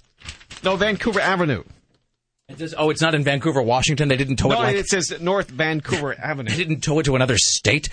Boy, just the idea that your car would vanish and then it would just sit there for 6 weeks, and every single day you see the guy, edging it closer and closer to the machine that just reduces everything to a singularity. I keep picturing that sequence from National Lampoon's Vacation where no, we'll get your car back out here any second, Mr. Griswold. And then you just see like the big, smashing happening. All right, here's Tim Riley. Jennifer Aniston made $27 million last year. That from Parade Magazine. Holy God, how is that possible? Doing what? Doing the surprise hit Marley and Me. She made $27 million from Marley and Me? Yeah. How much money did that? Well, I guess it must have made, hundreds of millions then. And your friend Taylor Swift topped Britney by making $5.5 million for the year. Well, that doesn't surprise me that she topped Britney. It only surprises me that it was by that little, because Britney Spears, I can't think that her income is really, I can't think that she's really flush with cash. Well, she's been through a layoff in the past year, I suppose. And she's got, any number of kids and husbands littered around the country to support.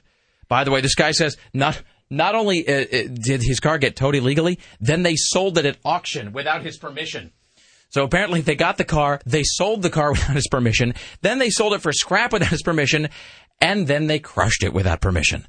That's just like a whole, that is like the very definition of a series of unfortunate events. I wonder if he would just go there at night and just stare lovingly at the car through like a chain link fence, like looking at your kitten at the Humane Society before it has to be put down. All right, here's Tim Riley. Bob Barker says he was once offered a role in a porno movie. I had done some modeling in Palm Beach when I worked in a radio station down there.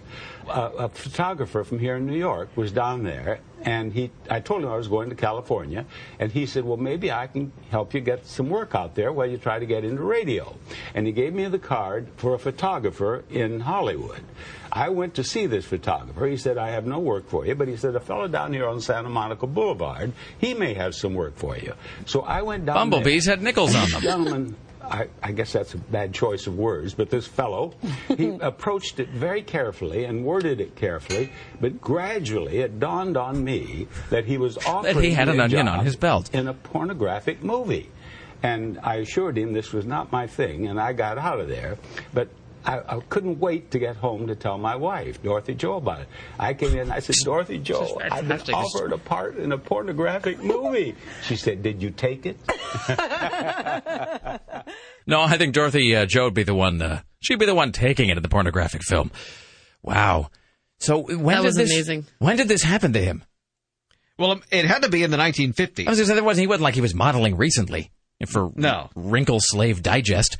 All right. Well, maybe he was an attractive man in his day. I can't really, in my head, when I picture Bob Barker, first of all, he looks a lot like Bob Eubanks, which I know isn't really the case, but Bob Eubanks actually looks much older than Bob Barker, and he's considerably younger. And he's got that thing, Bob Eubanks got that deal where he's just, it looks like he's just been eating 10,000 carrots a day, because he's got that weird he's got that strange orangish hue to him that comes from, I don't even think it's like fake tanning as such. I think it's like a weird, like a plastic surgery meets too much time in Vegas kind of a look going on. So, well, good for Bob Barker. An employee of Xerox arrested after they found nearly 10,000 ink sticks at his Beaverton home. Under arrest is Zayad Masawawai. He's 42, and police said he had close to 10,000 Xerox sticks. The estimated value, $275,000. He's a naturalized U.S. citizen originally from Iraq, but he works for Xerox. He'd been selling the ink sticks for 2 years through eBay. He may have sold $125,000 worth. Is this just like the ink, the replacement ink cartridge or whatever, like you put in your printer? Yes. Boy, you talk about something that's more valuable than gold. Dude, to be the guy who created the thing for that Hewlett-Packard laser jet that I have at home. Like I say, it's where you take it into the print shop and the guy does everything but rub his hands together and twirl a mustache while tying somebody to a railroad track. And then this insanity of how all of the ink cartridges have to be exactly the same size inside the printer, even though, like, the only one you're ever going to... When is the last time you printed something at home that really required, like, a lot of puce? That never happens. Never. No, I'm going to have to refill the teal while I'm here, sir. Well, I don't need the teal. I just need the one that's black. Well, I'm sorry. I can't sell you just the one that's black. I have to replace the whole thing. How about the mauve? Do you need more mauve? No, I don't. Well, I'm going to sell it to you anyway because they all come connected. And then you realize you have to sell your bone marrow to get your printer refilled. It's terrible. By the way, a lot of people have the day off today. It's Good Friday. Did you know that? It's still a holiday in some workplaces. I knew that Good Friday happened at some point, but I didn't really follow it. Does that mean Ash Wednesday was 2 days ago? Yes. No, Ash Wednesday was long before 2 days ago, wasn't it? Wasn't that at the beginning of Lent? I think so. Yes. And we have this conversation every year. Oh, yes, so Sunday's we Easter. We can never remember. Sunday's Easter. Easter. So Ash Wednesday happens not... It's not that Ash Wednesday, of Lent. Holy Thursday, Good Friday? No. Ash Wednesday happened a long time ago. When is I think Ash Wednesday's the day after, not Cinco de Mayo. What's the other one? Fat Tuesday. It's related to Cinco de Mayo. It's an ancient Catholic ritual. It's the day after Fat Tuesday, I think. It's after breakfast burrito day.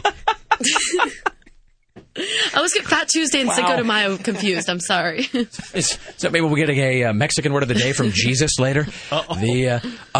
So wait a minute. So Ash Wednesday happens, and then the 40 days of Lent. Yes. Then Good Friday, Holy Saturday, Easter Sunday. I think it's Holy Thursday. Well, I'm skipping Holy Thursday because nobody cares about that. It's gone anyway. Holy Thursday is like the Academy Award for Best Sound Editing. They start real strong, and then there's like a lag in the middle, and then you end real big with Easter. So, all right, well, there you go. All it means is that if you go to like Fred Meyer on Monday, you'll be able to buy sort of weird plasticky hollow Easter bunnies for like 15 cents, which is really, that's the only time I will ever purchase those. My mom always mails me an Easter basket. I got mine in the mail the other day. Let me just say this. Do I speak for everybody when I say that hollow chocolate Easter bunnies are, in fact, tastier than solid Easter bunnies for reasons you can't quite put your finger on? Solid ones will break your teeth. Yeah, but I mean, obviously, and leaving aside the issue of the amount of chocolate, there's something in a tactile sense that is much more pleasing about a hollow Easter bunny. I don't know what it is. I think it's because there's more edges to it or something. I think it has a... you just think there should be more. Well, and I think it has sort of there's a textural thing that is more appealing to your mouth. I think you're right. I don't disagree. You're just saying that to get me off the Easter I don't bunny like hollow subject. Easter bunnies at all. Really? No, Cadbury cream eggs are where it's at. But I'm saying if you had to choose between hollow and solid. They always seem stale. I like solid. Well, they are stale. No, let's have no illusions about that. I don't like it. They taste kind of chalky. Do you also agree with this assessment that there is a kind of chocolate that is only used in Easter bunnies? It's like they've got their own weird, it's like a special mix or something. It's a special blend that only gets used for that purpose and nothing else. I know I'm the only one who cares about this. It's the Rick Emerson Show. It's Rock 101 KUFO. In the next hour, Jim Roop will join us from Los Angeles. Aaron Duran will come up. Will come here from geekinthecity.com. He'll be talking about Observe and Report. At this moment, we will take caller 10 at 503-733-2970. Caller 10 will win a pair of tickets to the Jägermeister Music Tour happening at the Roseland Theater April 14th, featuring Pennywise. You'll also win a Pennywise skate deck and be entered in a contest to win a Jägermeister tap machine, a custom guitar, a PV amplifier, and a JVC HD radio. That is caller number 10 right now at 503-733-2970. It's the Rick Emerson Show on Rock 101 KUFO.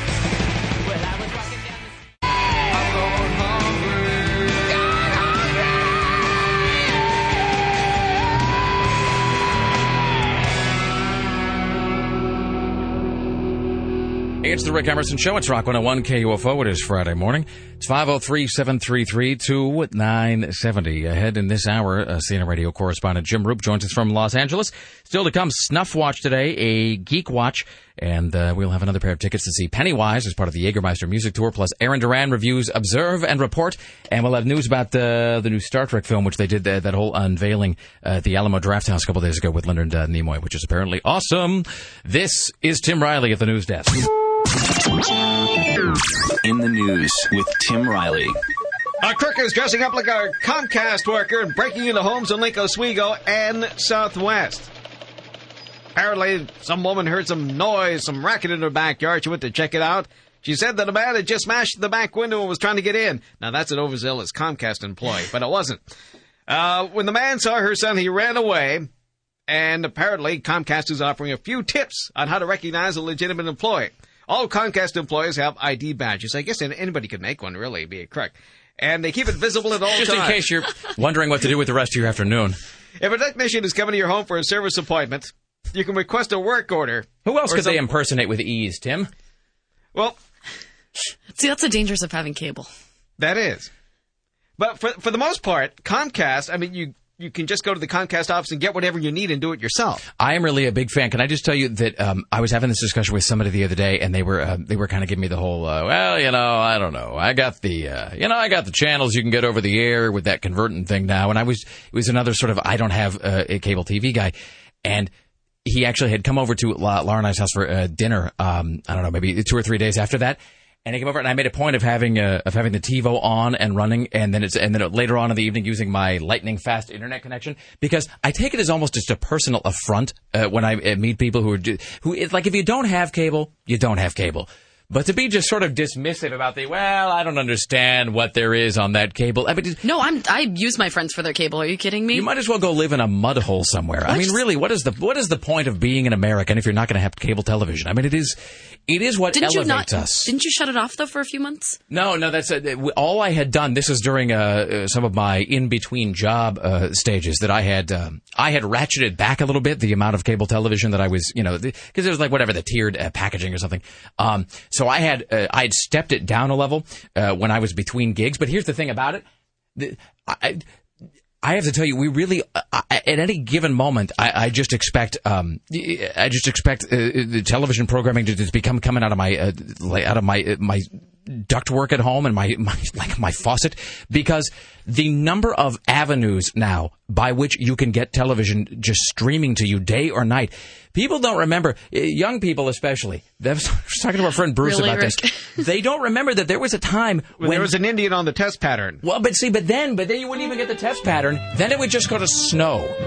That's something that today's kids don't remember. But I was just having a conversation about that on I think Wednesday when I watched Poltergeist. Yes. And because that's when she sees the people in the TV. Because Carol Ann's in front of the TV, and there's the snow pattern, and that's after they played the national anthem. The national anthem. After and High Flight, the poem. And then they would have like the soothing music, and the guy would say, "This concludes our broadcast day. We operate from the studios of 1505 Southeast Division Street. Thank you for joining us, and have a pleasant evening, and we'll see you tomorrow." And and it was that thing of like if you fell asleep watching Carson or something, you'd wake up and just and then there's just like the loud blaring noise coming out of the TV. So if you were living in maybe a small town, or maybe you had, like I was talking to programmer emeritus Bruce Egler, and talking about small markets we worked in and just old radio gigs we'd had and whatever. And he was, I forget where, but he was talking about some place like deep in the thickets of Arizona where he was working like some strange kind of weird swing shift where he'd get off work at like 10 or 11 o'clock at night. And then, of course, you're staying up till like 7 or 8 in the morning. And he's like, and there was nothing to do because 3 networks, all of them off the air at midnight. And then you're in, like Bucket Kick, Arizona with population 5. And there's a whole lot of nothing except staring out the window and wondering if you'll ever live somewhere better. I mean, I guess you could always read a book, but so the idea that you now have just hot and cold running entertainment 24/7, that's a thing that I don't take lightly. So no. Even in my most destitute moments, even in my most dire circumstances, no, the cable television stays on. So that's why I'm so happy I have the internets, because it serves as my cable. Because I can watch basically anything I want, on my computer. It is your umbilical to the world of the living, Sarah. Here's Tim Riley. Well, you're probably wondering what Mariah Carey is twittering about today. She took to her account and left a short message about being involved in a crash. She wrote, "Okay, so this is why I don't drive or get up early. Just got a little car accident in L.A." But the singer notes everyone's okay. But she also notes that being up early, her dogs are not getting along.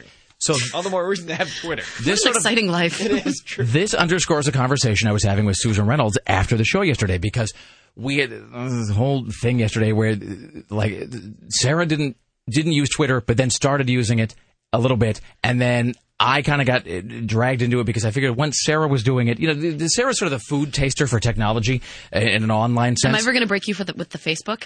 I don't know. Well, did you see that they just passed 200 million users on that, which is indication to me. The Facebook, they said it's something like the 5th largest country in the world or some insanity if you were to sort of look at it as, as a nation.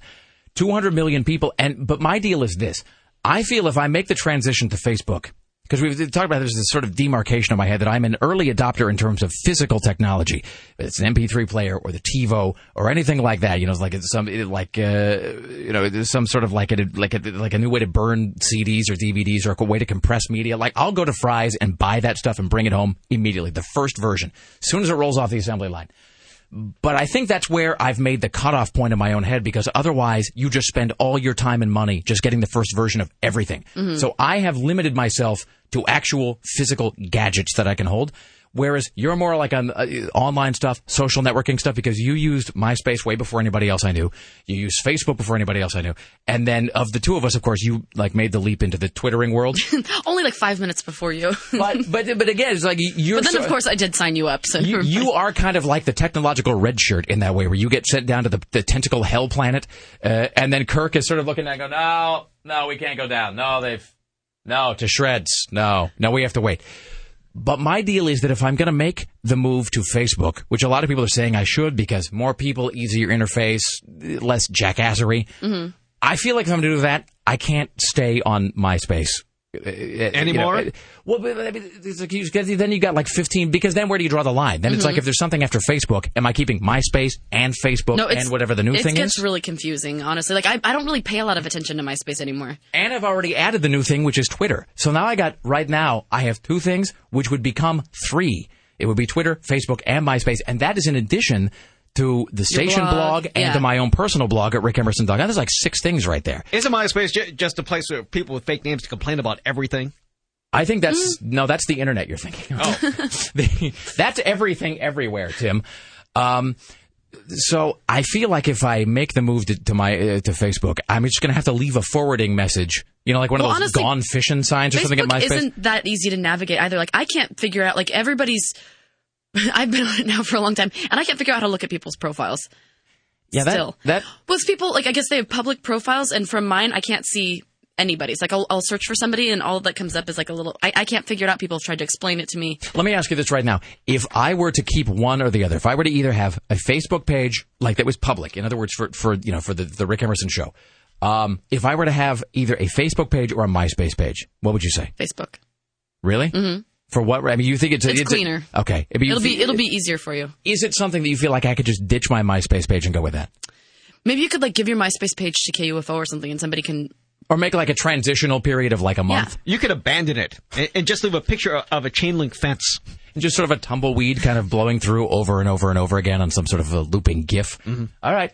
Yeah, I think that you'd like it. You can't hang on to everything forever. Well, but don't you feel like, in a way... I know, I can't. I feel like I'm kind of distancing myself from my MySpace page, but I can't let it go. That's the thing, because you never, especially if you're working in the media or the entertainment industry, and you are, by definition, a neurotic attention whore, and you're like, but I don't know, what if somebody's trying to look at me? I have to go over and see if I'm being looked at. Maybe they're talking about me. Maybe somebody else has posted a picture that has me in it. So it's like you don't want to let any of these things go. So you're like the Aesop's fable of the dog on the bridge with the bone, but you got like 15 bones, and the dog in the reflection has like 40 more, and you want all of them at once, because there is no definitive online sort of congregation place. So now, as a result, you got to have 7 of these small ones that you're sort of juggling simultaneously. Mm-hmm. It's too much work. It really is. I think you're going to be really overwhelmed with the Facebook, though, at the beginning, because you'll probably be bombarded with like billions of people, and then everyone writes you things at the same time. But so just to sort of bring this all back around Twitter? here, so bring it all back around to Twitter. So we had this whole discussion yesterday where Sarah started using Twitter for something or other, and then I said, well, if you're doing it, then maybe I'll start doing it. And so I made my first Twitter post, which, by the way, is still there, and it's still, I never bothered to correct it. It still says something like, I don't know, it was supposed to be like scrubbing pans and eating Cheetos. But it's something like scrubbing and pan Cheeto eats or something, because I misspelled it. Scrubbing and pan and eating giant Cheetos. I mean, it makes no sense at all, because I don't even know if I can go back and correct it after the fact, which I guess is a problem for me to figure out like on my own time. You can pretend it's like Shakespeare, and everyone will agree. Sort of, no, it's that's my writing style. It's sort of a modern day E.E. Cummings kind of a thing. Later, I'm just going to capitalize V's, but nothing else. So I've got that issue. And we were trying to figure out how to reply back to someone's specific Twitter comment to you.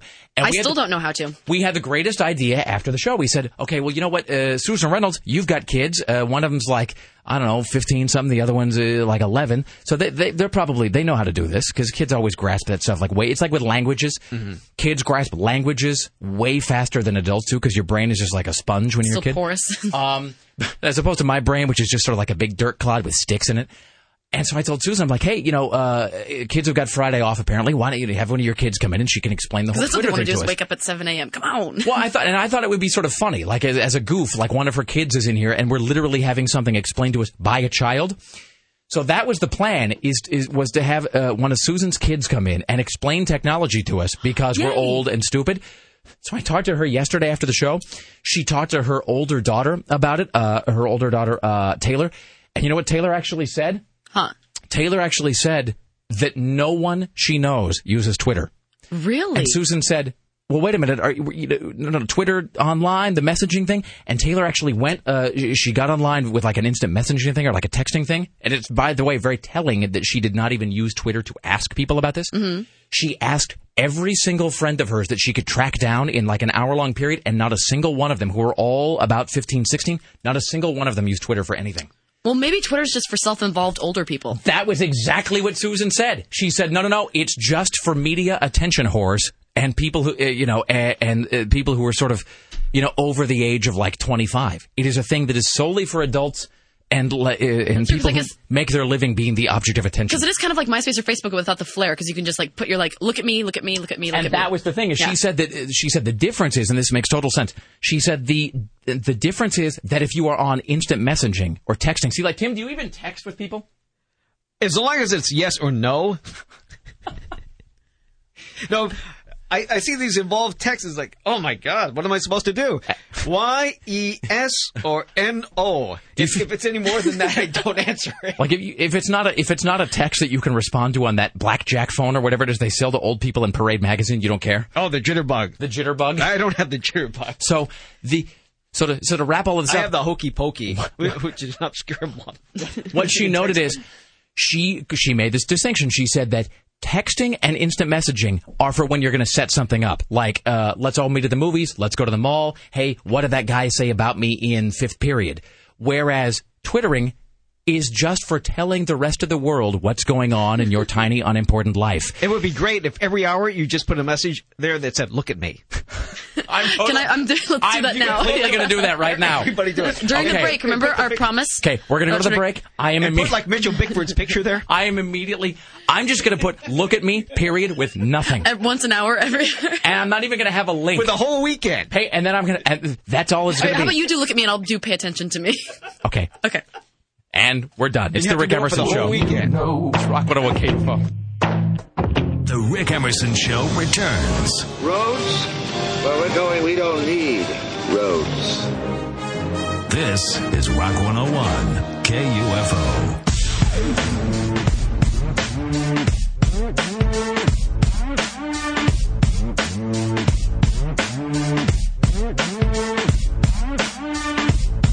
It is the Rick Emerson Show. It's Rock 101 KUFO, and good morning to ye. It is Friday. It is 7:30, ladies and gentlemen. I guess I'm supposed to give the temperature here, but I don't really know what the temperature is. Tim, make up a temperature that sounds convincing. 46, 47. 46, 47 degrees, give or take. But that's centigrade, so you'll need to do the adjustment in your head.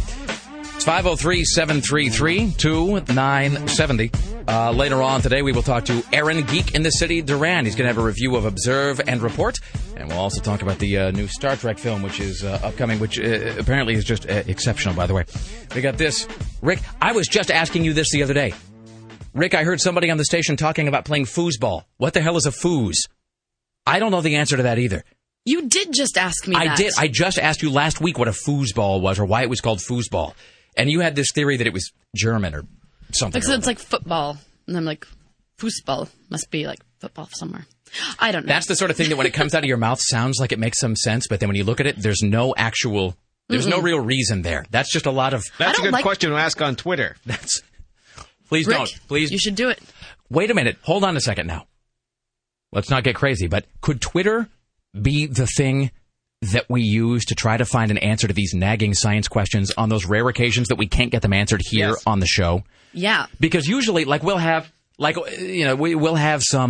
weird like question about nature or chemistry or the way something works, or we'll have something like, how long could man live on bread alone? I need to know. And usually, just because the Rick Emerson audience we've learned is it's like the power of distributed computing, where together we sort of know everything about everything. But every now and again, we can't pull the answer from the... Okay, here, like for example, just the other day, we were asking that question about how, in America, one of the great things about making, let's say, a batch of chocolate chip cookies is eating cookie dough, eating the cookie batter. Yet at the same time, they tell you to never have raw eggs because of salmonella. So my whole thing is, both of those statements can't be true. Raw eggs can't be dangerous, yet at the same time, all of us are having cookie dough in America because we'd all be dead. I mean, it seems like it would just be cutting a swath through every generation under the age of 10. And we were trying to sort of figure out a definitive answer to it. We never were able to. Seems like Twitter might be the place where we can do that. All right, I'm going to think up a science-y question. We'll ask that later on. Okay. This at the news desk is your personal savior, Tim Riley. In the news with Tim Riley. The sea captain escaped from the pirates, but they caught him and threw him back in the boat. So we have a big ship sending over there to threaten this little rowboat. It doesn't seem like escaping is that big of a deal, by the way, because you said it basically is just a door that's floating there on the ocean. Yeah. It's like that guy at the end of It's Alive, where he's just busy sort of floating in the middle of the Atlantic. Lisa really does have a pretty good question when she says that, not that we aren't trying to rescue the hostages and keep everybody safe, but... There's only one hostage. So it's just the one guy? Yeah, it's the sea captain. Because I thought it was him and some other crew members. So if it's just him, I mean, obviously everybody wants. Well, have you ever seen like documentaries or news stories on pirates out in sea? Yeah, they're scary. Yeah, but that's my thing. I mean, we want the guy to come back home safe, and we want him to. And I mean this sincerely. Everybody wants it to end well, but there's going to come a point where the U.S. Navy is going to go, wait a minute. We've got missiles, and we're a huge billion-dollar warship. You're a raft. Mm-hmm. So hand them over, or you're all going home in a cigar box. Well, it's the same foolishness that we have to keep spending billions of dollars to build these jets, and we're fighting with people actually sitting on a door, floating in the middle of the ocean. And people think that I was sort of being goofy when I was talking about the Taliban riding around with pointed sticks on the backs of donkeys. Right. I'm pretty sure that when we went into Afghanistan, maybe they weren't. They might have actually been small ponies. But I do seem to remember, like, here we see a fearsome Taliban warlord, and it's like a guy. Really, it was like technology, not even from the Flintstones. I mean, it was beamed to us from the Paleolithic era, and it was a guy who looked like he was about to go riding past the destroyed head of the Statue of Liberty on the beach somewhere. And even the donkeys have one eye and no teeth. Exactly. But Tim, but just to remind us of all this, that one-eyed donkey is king. That's true. We were sent this that says the nation's terror threat level is yellow or elevated, just to remind us that apparently they're still out there. So yellow is right in the middle, but nobody cares. But people care more about Miley Cyrus, who said she's becoming overwhelmed by her own stardom. As much as Hannah changes and as much as Miley changes, then again, it's all the same person. And the Hannah life really does start affecting Miley Stewart and starts making her the person that she always was so against. The reason that she had this double life was so she could not become that person, not obsessed with material things and so obsessed with Hollywood and what she's become and not remember who she is. Not like her. Here's a question. Could we all just quit paying attention to Miley Cyrus? I mean, that just occurred to me now. She's so boring. That's my thing. I don't. Maybe this sounds until she starts daft. whoring it up or like becoming a lesbian like Lindsay Lohan. Like now, that would be something. Yes, it would, Tim. I feel like that maybe is an observation everybody else has already arrived at. But we don't actually have to talk about her, do we? No. I mean, we could just not discuss Miley Cyrus. Well, Britney's been kind of quiet lately, so no. I'm sure we need somebody. Did you see that she again last night? This is not old news. Now, 2 nights in a row, she has done a show where she screams out for no reason that rock out with your blank out thing. She screamed it again? Again last night in a different city, in a different song for no readily apparent reason. And somebody well, I posted guess it. it's becoming her signature of sorts. Yes. Yes, it's always good to find a musical catchphrase from 17 years ago and begin screaming that at all of your shows for no reason. Oh, and be sure to show people your genitals. That works well, too. And then comment on how they're hanging out. Wow. What? Isn't that what she said? Do you mean her, you mean she's letting it all hang out in the sense of relaxation? Creatively. Then let's not pay any attention to her, and instead we can listen to Levi Johnston speak every day how he's providing for his baby. I know I can be a good father, and I know I'm going to be. I mean, I got can a penis. Can you provide for Trip? Yeah. Do you have a job? Not like a steady job right now, no. So how can you provide for him? I'd find a way. I got me some sperm, and I mean, I can impregnate somebody probably later today. I can be a father. And also, when she says, "Do you have a job?" and he says, "Do you mean a steady job?" What kind of ignoramus? No, we mean, do you have something that'll occupy you for 7 minutes later on today and that'll pay you $4 once and then never again? Do you have a steady job, jackass? So welcome now to the Rick Emerson Show from Los Angeles. Seriously, somewhere in this sad world of ours, there's an actual kid who has him as a father. I mean, look, like we hear him for about 14 seconds and I feel like somebody's taken a few folds out of my brain. Yet quality people like Bob Barker are childless. Well, but that's the way it is, Tim. All right. Except in the case of Jim Roop, who is a stunning father figure and a stunning father to boot. Hello, sir. How are you? I'm very well, thank you. All right. How's life in Los Angeles? Life is great. There's this, before we plunge on into, you kind of got this celebrity sort of wrap-up going on, and then you go a little bit behind the scenes on the Chris. You've kind of tied together the Chris Brown thing, Howard Stern, and Phil Spector all in one story, and I want to get to that in a second. But we don't talk a lot of sports here just because it's not a thing that I can really speak knowledgeably about. But talk about this guy from the Anaheim Angels, Nick, is it Adenhart? Did you pronounce this? Adenhart, yeah. Adenhart. And this is, I mean, just is the weirdest thing. It's just, I mean, the very definition of random, where he had, just, I guess, a great game, and then out of the blue, it's the thing you hear a million times, or there's some drunk driver that changed lanes or crossed a lane or did something or other, and the next thing you knew, it was just it was a fatal accident, right? Yeah, I was just at that game too. It was really strange. That's why I took it kind of weird. I mean, that really struck me weird. But anyway, he finished the game. I guess the game ended about 10:20. Got together with his girlfriend, another couple of guys. They went to a place called In Cahoots in Fullerton. Did a little dancing. Driving home about 12:20. Boom! Some guy ran a red light, 60 miles an hour. Pushed his car into a pole, killed 3 people. He took off running. They caught him about a half hour later. He's up on several charges. But this guy's life, his first major league start, and pitched 6 shutout innings, and life over. I mean, it's just the weirdest thing. I was reading the story this morning, and I guess you can make the point that death is always, as they say, as somebody said one time, the final end is always actually very sudden, no matter how much you may be expecting it or not. But that sort of, that juxtaposition of having such a great night and then just in the blink of an eye, it's the weirdest. It's the thing I keep going back to whenever I hear a story like this is some of the folks out there may know there's a program used to be on the Don and Mike program, which is a talk show that used to be heard in many locales around the nation, and Don Geronimo, who's the co-host of that show, his wife Frida was on the program constantly. It was sort of, like a Howard thing where she was, calling in a lot, and she was a real, I can't even tell you how many hours of my life I probably spent listening to his wife on that show. And then one night, she's driving back from wherever, and same thing, drunk driver, crosses the center line, and then, she's gone. And it's just, it really does come out of the blue. And I don't mean to be like Johnny Buzzkill on a Friday, but I know it's a big story, and I had no idea you were actually there. I was there the night before. Or the night before. I mean, I was at the game. Yeah, I mean, it really is a thing that you have difficulty kind of wrapping your mind around. Just the very random and arbitrary nature of our existence, and not unlike that story about that plane that crashed in San Diego a while back. So, wow. Well, yeah, it was really sad. I mean, it was really a sad day. The entire city. Not just Orange County, but L.A. County, the entire Tri-County area was just, kind of in a shock. Right. It was really crazy.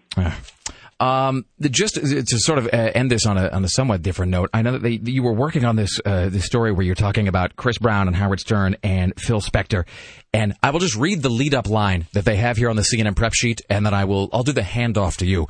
CNN's Jim Roop reports that no one, though, was busier than the man responsible for their safe passage. Jim? The safe passage of the celebrities into the courtroom is what that alludes to. That's all that the prep sheet said? Yeah, that's all it is. So, but this is like, is this the guy, the security guy that's responsible for making sure that nobody chucks a rock at Chris Brown? Yeah, the L.A. County sheriffs are the ones that run the courthouse, and this guy is a sergeant with the sheriff's department. He's in charge of the 160 deputies that he schedules for different things. They're the ones to keep the media back, the fans back.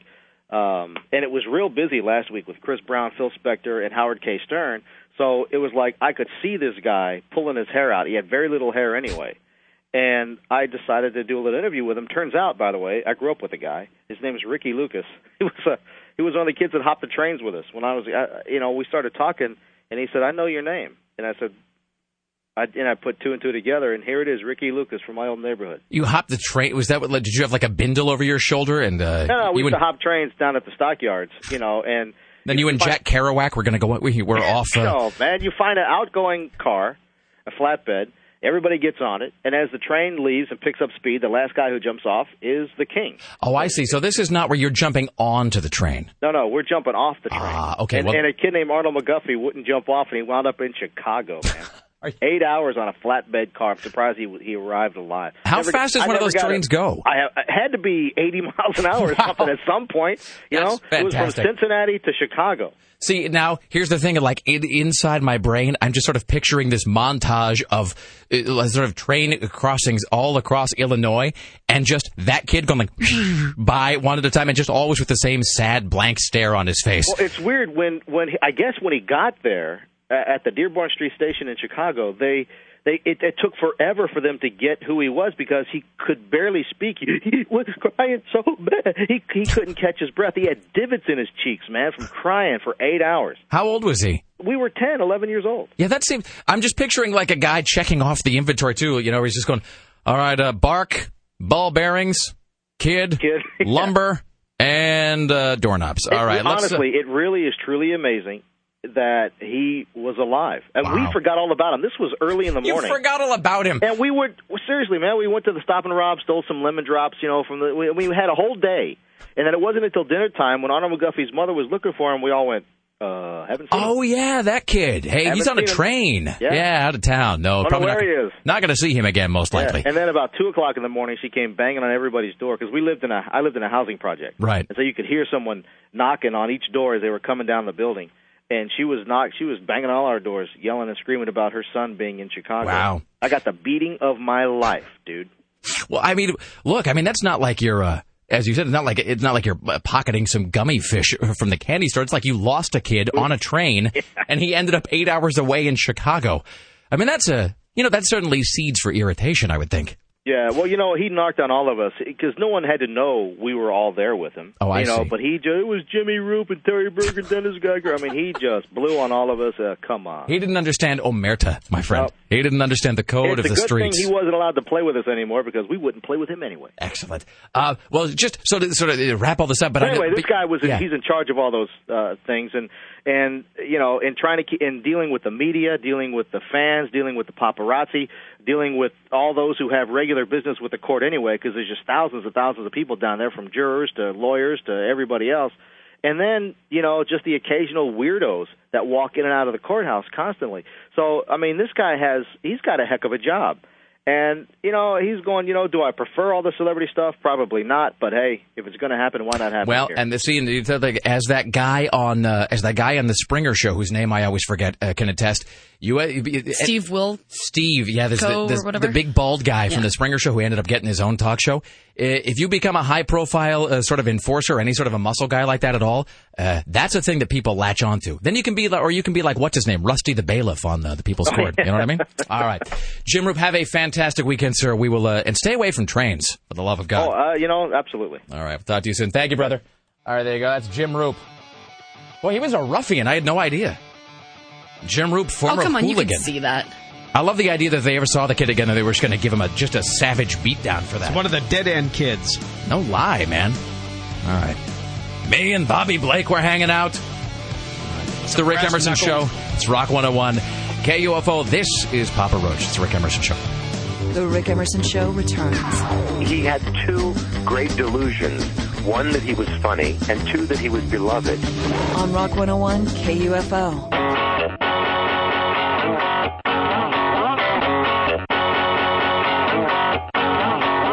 It's the Rick Emerson Show. It's Rock 101 KUFO. Thank you for coming along. It is Friday morning. Just ahead, Aaron Duran will be here from geekinthecity.com. They'll be talking about Observe and Report, the new Seth Rogen film, which apparently is fantastic. I mean, I'm not saying it's fantastic because I haven't seen it. So if you go and it sucks, you send your observations somewhere else. But Dawn Taylor from Cinematical was here earlier in the week. She said it was great. Kelly Clark from Willamette Week apparently has heard from the film critic there that it's great. Mm-hmm. I read some reviews at Ain't It Cool that said it was a lot darker and a little more twisted than the trailer would indicate. And I keep hearing the weird Taxi Driver comparison, which seems a little odd. So I'm going to see it this weekend too. I'll see it too. And when we had Anna Faris on the show, I guess it was Wednesday, we talked to her, and when I brought up the issue of it being a little warped and having a much darker sensibility than people thought, and you could tell that she is aware of that. I think the trailer has been cut to give it a sort of more mainstream appeal. It just makes her look kind of ridiculous and looks just like it looks stupid. Yeah, the trailer. I mean, the trailer it looks very generic. I mean, that's the thing is it looks like a lot of It looks like a lot of stuff that comes out of like one of those sub-Apatow factories. It just looks like boy has crush on girl and tries to impress her. Yeah, and has script that was probably turned down by Paul Rudd at some point or whatever. But apparently that is not the case. And here's the other thing.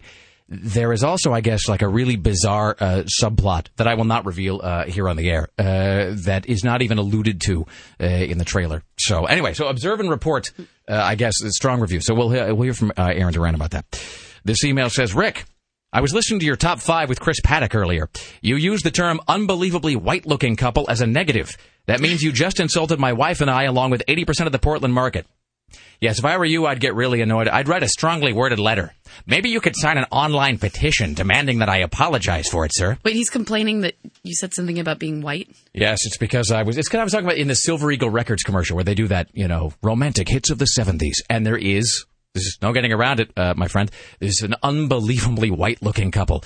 The guy looks like Ted McGinley, and the woman looks like sort of like kind of a third-rate Olivia Newton-John.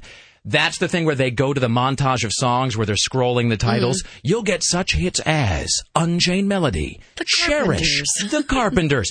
And it's like, and it shows like a couple walking on a beach. And then they cut back to the couple who are sort of hosting the commercial. And as they cut back, they're still on a bearskin rug. And the guy is like on top of her and she's having to push him off of her. And it's, these songs are so great, he won't be able to help himself from assaulting you, or whatever. It was like the weirdest commercial. Even then, it struck me as sort of off-putting. Yeah. So, in any event. Yes, Jim. Was he really offended?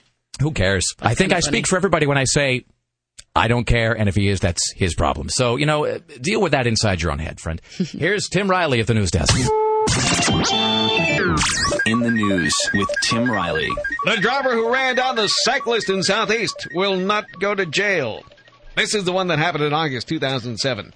49-year-old driver got into an argument with the cyclist and intentionally ran him over. Then a second bicyclist intentionally pedaled into the path of that collision. He had cuts and bruises. So the driver, who is 49-year-old John Eschweiler, has a history of mental illness. At 19, records show he stabbed a coworker in the face with a fork.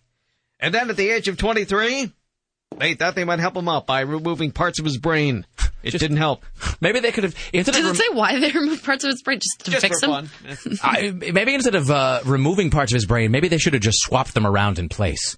Like that little game you'd have when you were a kid where it was like you'd slide the little number panels around inside the square and there was a missing square. You try to get them in order. Maybe that, occipital lobe, that suddenly moves over to the right a little bit. Maybe maybe your cerebellum, that goes right up front. So the big going out of business sale now underway at Joe's, used to be G.I. Joe's.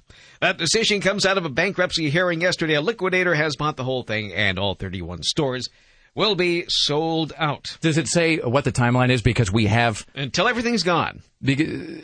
For being out of business. Because we heard yesterday, I got emails from we have some listeners who work there. And so actually, I won't read it on the air. I won't give his name or anything. But the listener said that he was unclear as to what even the timeline of the employment would be if you worked there. Right. But it sounds like it's Until just everything is sold out of the shelves. You know what's weird about it? If you ever go to a store like that actually is not...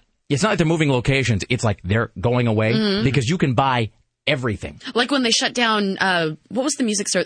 Not Virgin Records. All the music stores that they shut down. Tower Records, yeah. You can buy like the lamps. Yeah, they were selling the shelves that they were displaying the CD cases on. It was just bizarre. I went to it was like a Macy's type store. I forget what it was. It was like a JCPenney's or something. It was going out of business, and they were doing the same thing. It was like selling the mirrors off the walls. They were selling the light fixtures. They were like, the racks that the ties were put on. So it's a weird kind of, that is one of those moments where you realize that we are just basically just big ants, that have figured out how to put on shirts in the bathrobes. Because there was just, the whole thing was just picked clean by the end of the day. It was just completely gone. Here's Tim Riley. Double snuff watch. Here's your double snuff watch. A double? Really? Yes. Mm-hmm. Well, now I'm puzzled. But, one is famous, one is not. All right.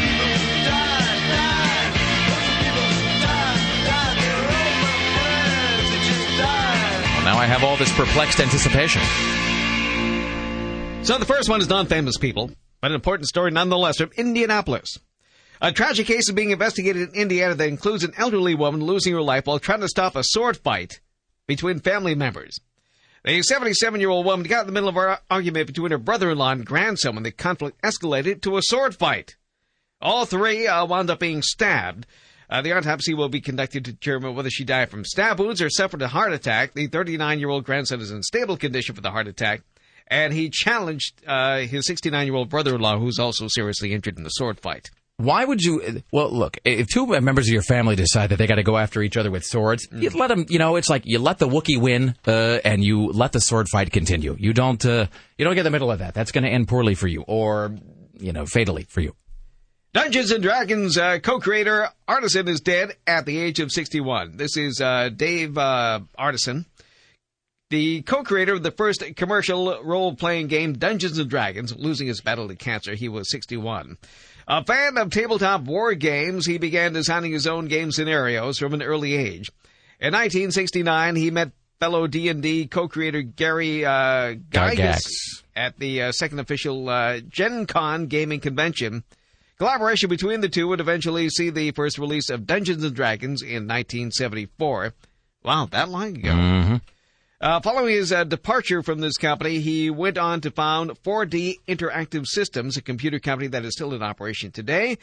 He also taught at Full Sail University as a professor of computer game design until 2008. And it is strange to consider that there was a time when there was no Dungeons & Dragons. There was no... And for people who say... And I mean, even I do this because, I'm not a D&D player, and I just that's a thing that my geekdom went down a different path. And I can tell a whole story about it, but I won't. I'll do it. I'll wait till Aaron's here. But people who maybe don't play Dungeons and Dragons or aren't part of that, and you kind of say, well, okay, the D&D guy, what's the big deal? I don't think people fully grasp how much the structure of Dungeons and Dragons is represented now in like every form of entertainment, especially computer entertainment. You got World of Warcraft, which has... Jesus, I don't know. It's like at any given moment, there's like 11 million people or something playing that, and that is all directly based on Dungeons and Dragons. I mean, it's just, there would be, one would not exist without the other. So, that guy's shadow really does loom large. All right, so there you go. That's, your double snuff watch for Friday on the Rick Emerson Radio Show.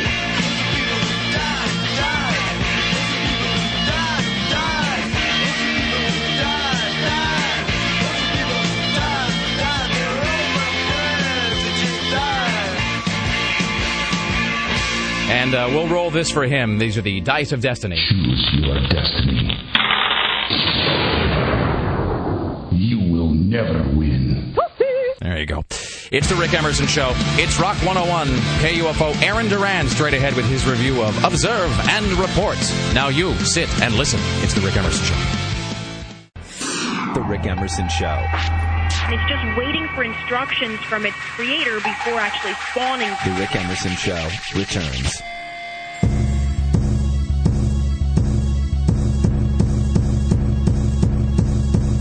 It's the Rick Emerson Radio Show. Thank you for joining us. It's 503-733-2970. Oh, by the way, I just want to mention this really quickly. I want to give I won't identify the institution, but I want to give a shout out to the guy at Sarah's Bank. Who, who without really and I don't mean for this to sound the way it sounds when I say he didn't know who he was talking to, but I mean, honestly, he literally just didn't. No, because he sees my paycheck and he saw CBS Radio. And he said... and he's like, oh, do you work for KNRK? I love that station. I'm like, no, and he was kind of a mouth breather. I'm like, okay.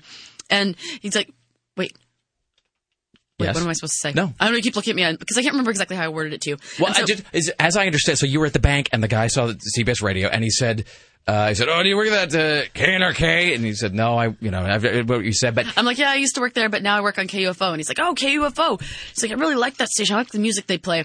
They talk too much in the morning, though. Yeah, so there you go. I didn't want to. He's like, what do you do? I'm like, oh, I produce a show. I work in the gardening department. I don't know that. I never talk at all. So I'd like to, you should have just pulled out your business card. Then there you go. Suck on that, friend. Well, he's one of those guys that every time I bring in my paycheck, he's the reason why I want to get direct deposit. He's like, oh, does he look you work in radio, huh? Shake his head sadly? Yeah, no, every time. And then he looks at the number. He's like, oh. Oh, radio.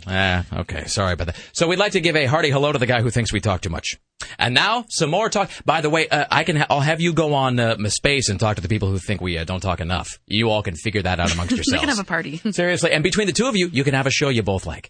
Here's more talking with Tim Riley. He's following these stories. In the news with Tim Riley.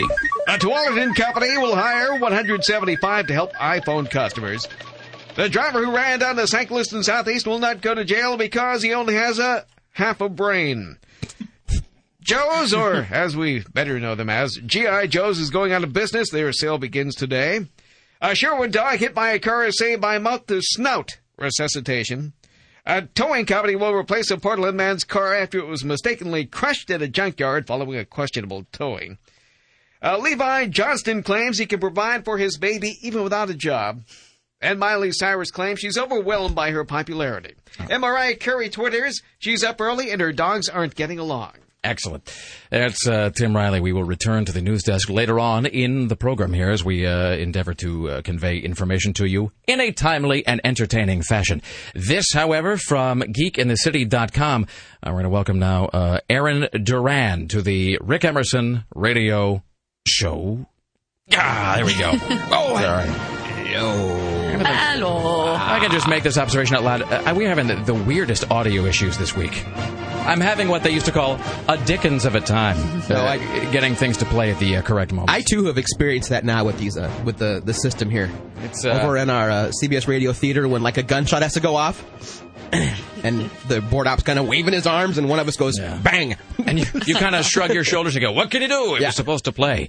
It's just that the amount of genius that has to be broadcast out of the studio every day just overtaxes the meager system resources here at CBS Radio. Yes.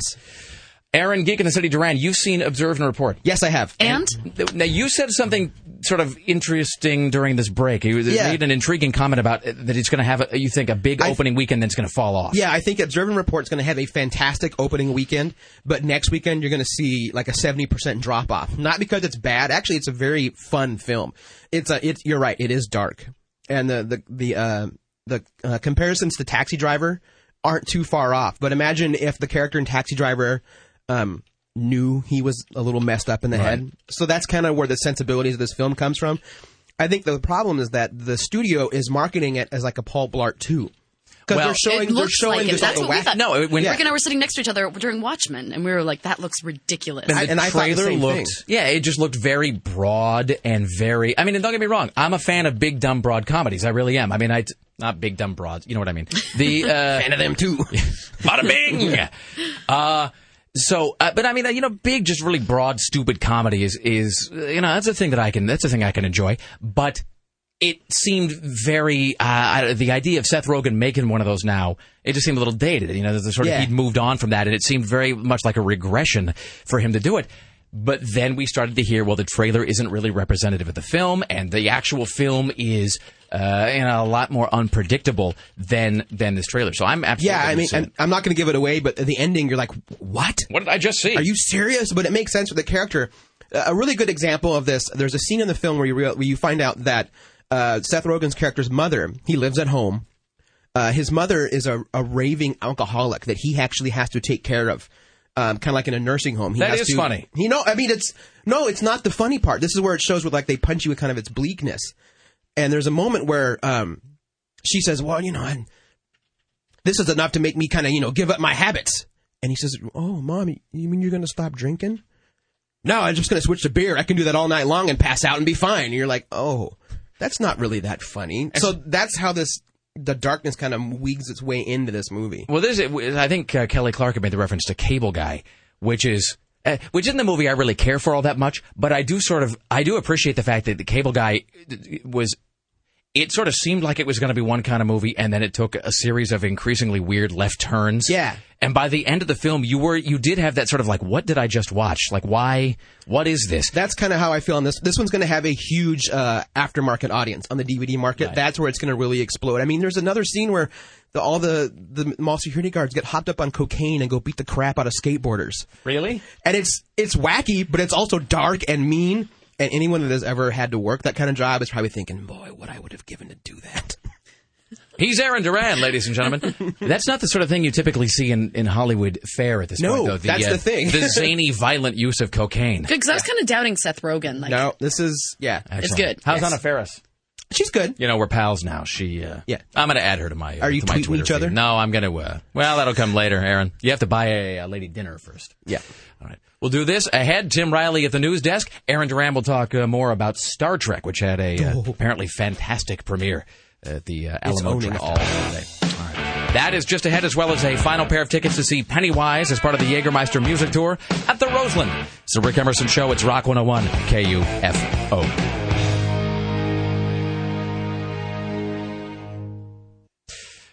Wow, there was just the most awkward revelation made just as the song was ending. Yeah. I'm wearing this kind of, it's not vintage as such, but it's it's kind of faded, it's used. It's this Buffalo Exchange shirt, and it's the Kiss Rock and Roll Over album cover. But it's done in black, white, and red. So it's a black shirt, and then it's got the white and red artwork of Kiss's Rock and Roll Over. And Sarah says, Sarah says, hey, the shirt is new. And I just made this observation that, well, I just got all these great clothes at Buffalo Exchange. And then somebody said, well, that's probably because someone passed away. And then I felt bad. So now I feel like an awful person. But, my clothing You're not an game. awful person. Well, all right. You're not an awful person. No, I am an awful person. You are an awful person. I really am. Yes. All right. It's the Rick Emerson Show. It's Rock 101 KUFO. We have Aaron Duran, who will continue his observations about film, including the new Star Trek movie, which I guess got the full... I mean, it was like even before it premiered in Australia, right? So it was at the Alamo Draft House, and we'll talk about that. We have Tim Riley coming up with news in one moment. Susan Reynolds, CBS Radio Portland marketing guru, joining us here. Hello, how are you? Good morning. I'm fine, thanks. So just to wrap this up once and for all and to tie everything up with a bow. So this is something that your your older daughter was going to come in and talk to us about this whole Twittering business, because just during the break, I guess Sarah accidentally messaged Fat Boy like 7 times in a row with the same message. Because I was trying to write it and then it kept saying like, do you want to save or find the file? I'm like, I don't know. So I kept trying to send it. I guess every time I tried to sent it to him and didn't tell me. So now I look like an idiot. It's that thing where you realize that you've inadvertently sent the same email to someone 9 times in a row. I hate that. So we were going to have your daughter, who she's what, 15? She's 14. 14? Well, she'll be 15. So we were going to have her come in and explain this to us, because you always figure that the young people understand what they're doing way better than we do. Technology. And listen, every time I'm having a problem with my computer or anything I have a question about, I ask her, and she's right there fixing. She has surpassed me long ago. And so I guess you talked to her yesterday. Mm-hmm. I texted her. Did you see? But the biggest indicator that she would have said Twitter isn't interesting to young people is that she didn't. That's not how you got a hold of her. And when she sort of canvassed her friends about it, it wasn't. It was like via text or instant messaging or something. Yeah, I got an IDK, which is I don't know. All right. Anyway, so she really and I said, have you asked all your friends? Yes, nobody. And then we came to this conclusion, I heard you talking about this earlier, that really the only people that would Twitter would be those who need attention, whose lives are so interesting that they need to share every minute with the world, and people they know and people they don't know. Who would do that? Okay, well, you think about it. Celebrities. Politicians, people who are in the public eye and have chosen that life. And it also occurred to me that this was sort of a big, suck it to the paparazzi, because how the paparazzi follows these people around relentlessly. Well, this is their way of saying, look at me, how cool I am. I'm doing this right now. And you don't even know it yet. I think it was you that referenced Demi Moore, who I don't know if you sort of made this up as an example of the kind of thing she says, or if she actually does. She actually did say this. Sort of like, I get to go home and bang Ashton Kutcher. What are you doing tonight? Yeah. Yeah. I mean, she and Ashton are big Twitterers. And literally they will be sitting on the couch together and they're both sending tweets. And it seems so ridiculous that but she did say something about, somebody made a comment. Her name on Twitter is Mrs. Kutcher, and apparently somebody made a comment about Ashton and how hot he was, and she said, girls, I get to sleep with him every night. Wow. I thought, oh, okay, so then it occurred. Somebody's getting afraid of her age. Maybe. I'm still desirable. Look at me. Tell me how hot I am. Not too closely. Yeah. Yeah. Look at me from a distance through sunglasses. And a soft focus lens. Yeah. Anyway, I went online. I thought, this is going to be an interesting little experiment. So I went online just to see who are these celebrities that are sending tweets. And as you would expect, you've got Al Gore, Even Barack Obama. By the way, Al Gore was one of the default people that it signed me up to follow. It was Ryan Seacrest, Brent Spiner, of all people, Al Gore, and then like a whole bunch of people I'd never heard of. I mean, Al Gore did invent the internet, so it would make sense that he would be on the leading edge of all this stuff. It's grandfathered in. And then you've got like Britney Spears, okay, Fran Drescher. Yeah, because we all want to hear from her. Well, at least we don't have to hear her voice. You're really making us feel good about adopting this as a technology. Hillary Clinton, I know you're a fan. I am. Jimmy Fallon, Joe Biden, John Cleese, Karl Rove. Now, wouldn't you like to get his tweets? No, see, he's a guy that I would almost that I would follow though, just because I want to know what his next nefarious plan is. Yeah, Katie Couric. Not so much. Okay. I mean, not that I'm not a Rick Emerson's a team player and all that. Yeah, no, good use of the company time. Don't you think she should be focusing on getting some ratings? Lance Armstrong. Okay. LeVar Burton. Yeah. MC Hammer. Okay. Well, he's got some spare time. Yes. Me and Ashton, of course. John Lithgow. Well, I don't know. John Lithgow is sort of like Lenny Kravitz to me, in that I don't really know anybody who's like a massive fan of either of them. I need to own everything John Lithgow has ever done. But I don't really know anybody who despises John Lithgow. He's just sort of there. Well, he's a good actor. He plays a good bad guy. Yeah, I suppose. All right. Arnold Schwarzenegger. Yeah, no. Stephen Fry. Okay, Stephen Fry. I could see that. Okay. Yeah. Shaquille O'Neal. Shaq. No. Taylor Swift. Also no. There's an unpleasant sort of history there. Oh, yes, I do recall. William Shatner. Yes. And again, he's the kind of guy that... But it's like you could fill in that blank with anything, though. It's like, do you want to know about William Shatner? Blank. Yes, I do. Will Wheaton. No. Yes. And here's the only for me, yes. See, but here's the only reason I say no is because I was talking to Fat Boy about this last night. He came by the office and we were sort of talking about whatever. And I told him that I got signed up for Brent Spiner's, he was Data on Star Trek The Next Generation. And I can't figure out if it's like performance art or if they're real. But Brent Spiner's are like a lot of like, and my agent fired me today. Also I'm behind on my house payments. Really? I thought you were going to read some of those. But they were just too depressing. And another one was like, so a guy offered me a bunch of money to do like a Data porn. I think I'm too old for porn. No. Just like I'm too old to play Data. And I was like, wow. And I was that was the one when he said that, I'm like, I got to delete all these and never read them again. It was really bringing me down. So I mentioned it to Fat Boy, and I'm like, well, maybe Will Wheaton, because that's always funny. If you say Will Wheaton, it's a funny way to end a sentence. And he sells underwear with his face on it. Is that true? Oh, yeah. At willwheaton.com. He sells thongs with his face on them. The best part is how you immediately had that knowledge at your fingertips and assumed that everybody else did. How could you not know? So I said, Aaron knows. Well, Bobby told me that he said the deal with Will Wheaton is so that you'll add him and then you will immediately delete him because what you realize is he is that guy that about 35 seconds later will update whatever, is cleaning garbage disposal, now is walking to the kitchen, is in the kitchen, is deciding to grind coffee beans, has something on the bottom of his shoe. And he said you take about a day of that, and then you just block him forever. Yeah. So, right. And then the last person on here that I was kind of surprised about was Yoko Ono. Yeah, but that's just a bunch of incomprehensible symbols on the screen that everybody secretly ignores, but they tell her that they're reading them. So is the important question, though, as an employee of CBS Radio Portland that I think Sarah and Tim and I all want to know is, have any of these celebrities monetized this new and exciting ancillary revenue stream, Susan? This I do not know. I will say that I, months ago, signed up for Twitter just because I thought I should, and I have not figured out what to do with it. But 2 people are following me. I have not sent out one thing. But I've gotten these emails. They're waiting for you, Susan. Yeah, I guess so. So I better get busy on this. I really can't figure out what to say. I'll let you... I'm sitting on the couch watching American Idol. Who cares? I'll let you get back to increasing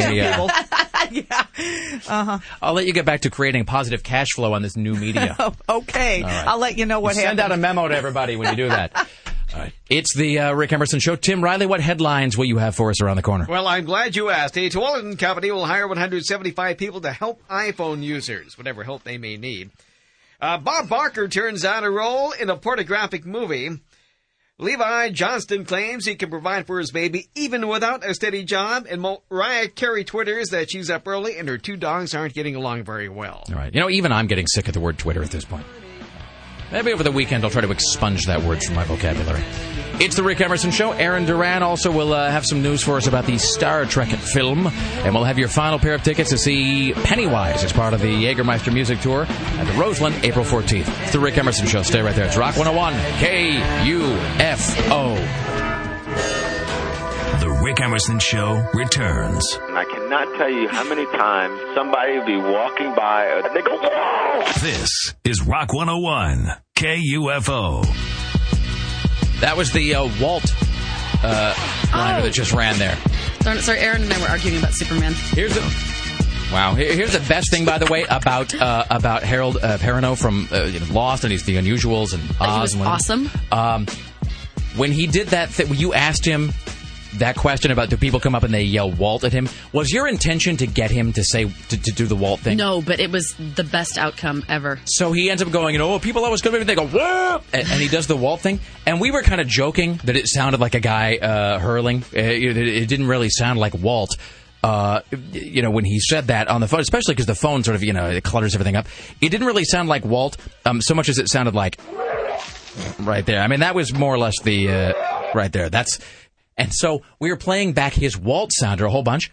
So Court from Court Fatboy in the afternoon. So Court callers in the hallway and he's like, "Hey, so I was driving in what was that vomit sound you guys kept playing?" And I said, "You mean the actual vomit?" He goes, No, the guy vomiting over the phone. And I said, "What do you mean?" He goes, "The guy who was on the phone, but he's vomiting." And I said, "I'm not really sure." And then it occurred to me, it's this that he's talking. Actually, he had no context for it, thought it was just vomit. You mean, and let's just be very clear, that's not vomit. This right here is... Well,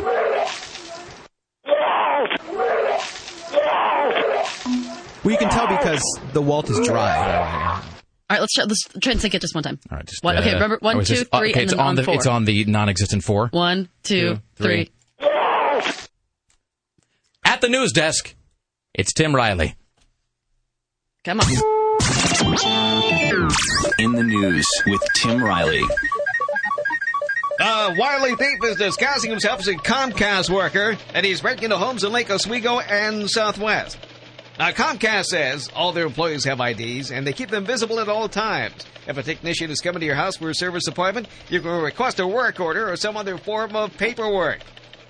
Levi Johnston, that's Bristol Palin's ex, who fathered her baby, says he can provide for that child even though he is unemployed.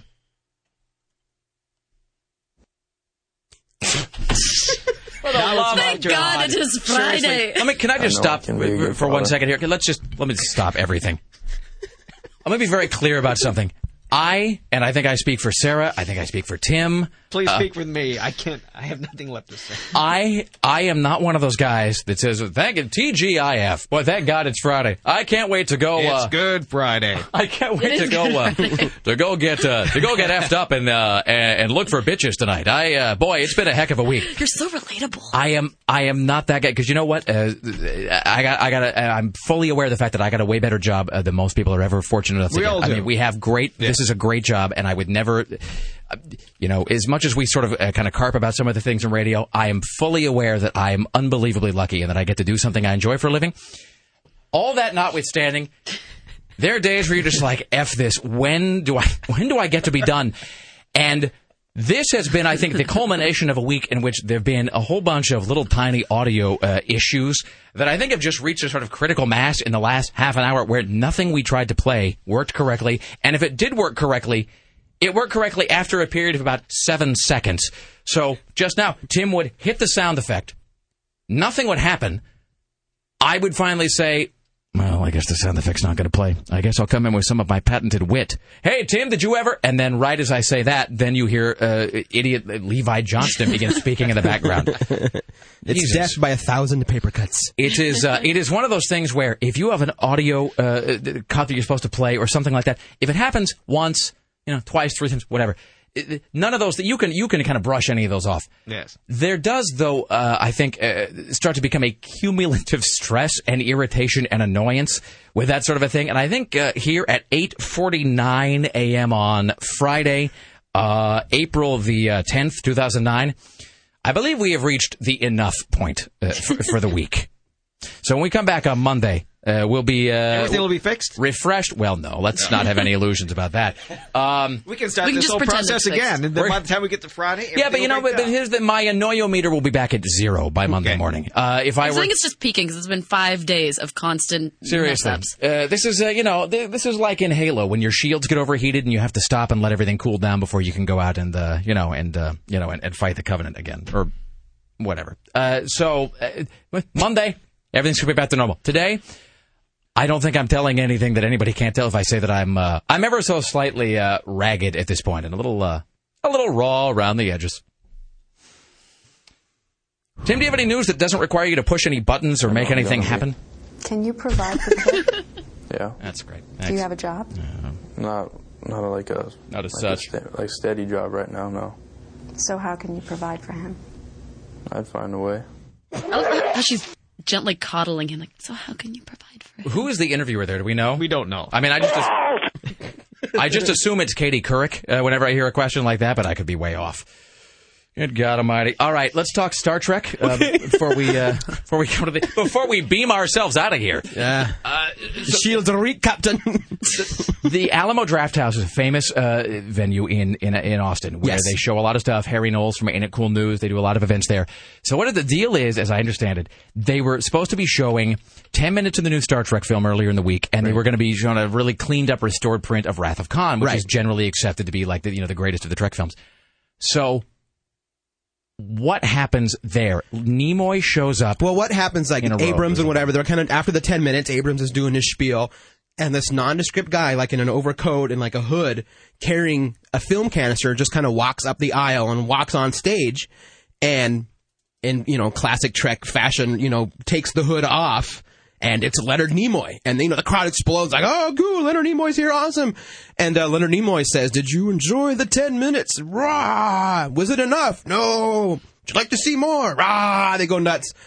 And he says, all right, well, would you like to watch the entire film? That is so cool. That just kind of gives me chills, just explodes. And, after a quick little, not a little mini Q&A session, they fired off the new Trek film, which basically had its global premiere at the Alamo Drafthouse a few days ago. And the advance word is just that it's exceptional. Yeah, there were some critics that were there, critics that have openly said I am not a Trek fan, and even they were like, yeah, this is the one. Well, then it's good that it took the extra time because it was initially supposed to come out at Christmas, right? Well, and it's also good that the people that pretty much buried Trek in the 90s have nothing to do with it anymore. Right. So it's in the hands of people that clearly, love Roddenberry's original kind of belief with Trek and are taking it that way. So fantastic. Cool. What's going on at geekinthecity.com? Geekinthecity.com right now. The new podcast is up, issue 12 of Geek in the City Radio.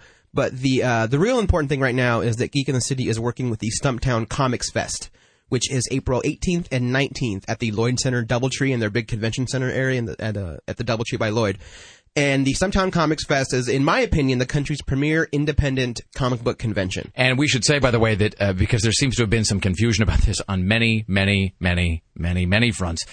The Stumptown Comic Fest, this is not like comics as in, hey, so two guys go into a bar. No. What about airplane food? You notice that women like to shop, am I right? I don't mean that. Because no one wants that. It's graphic novels.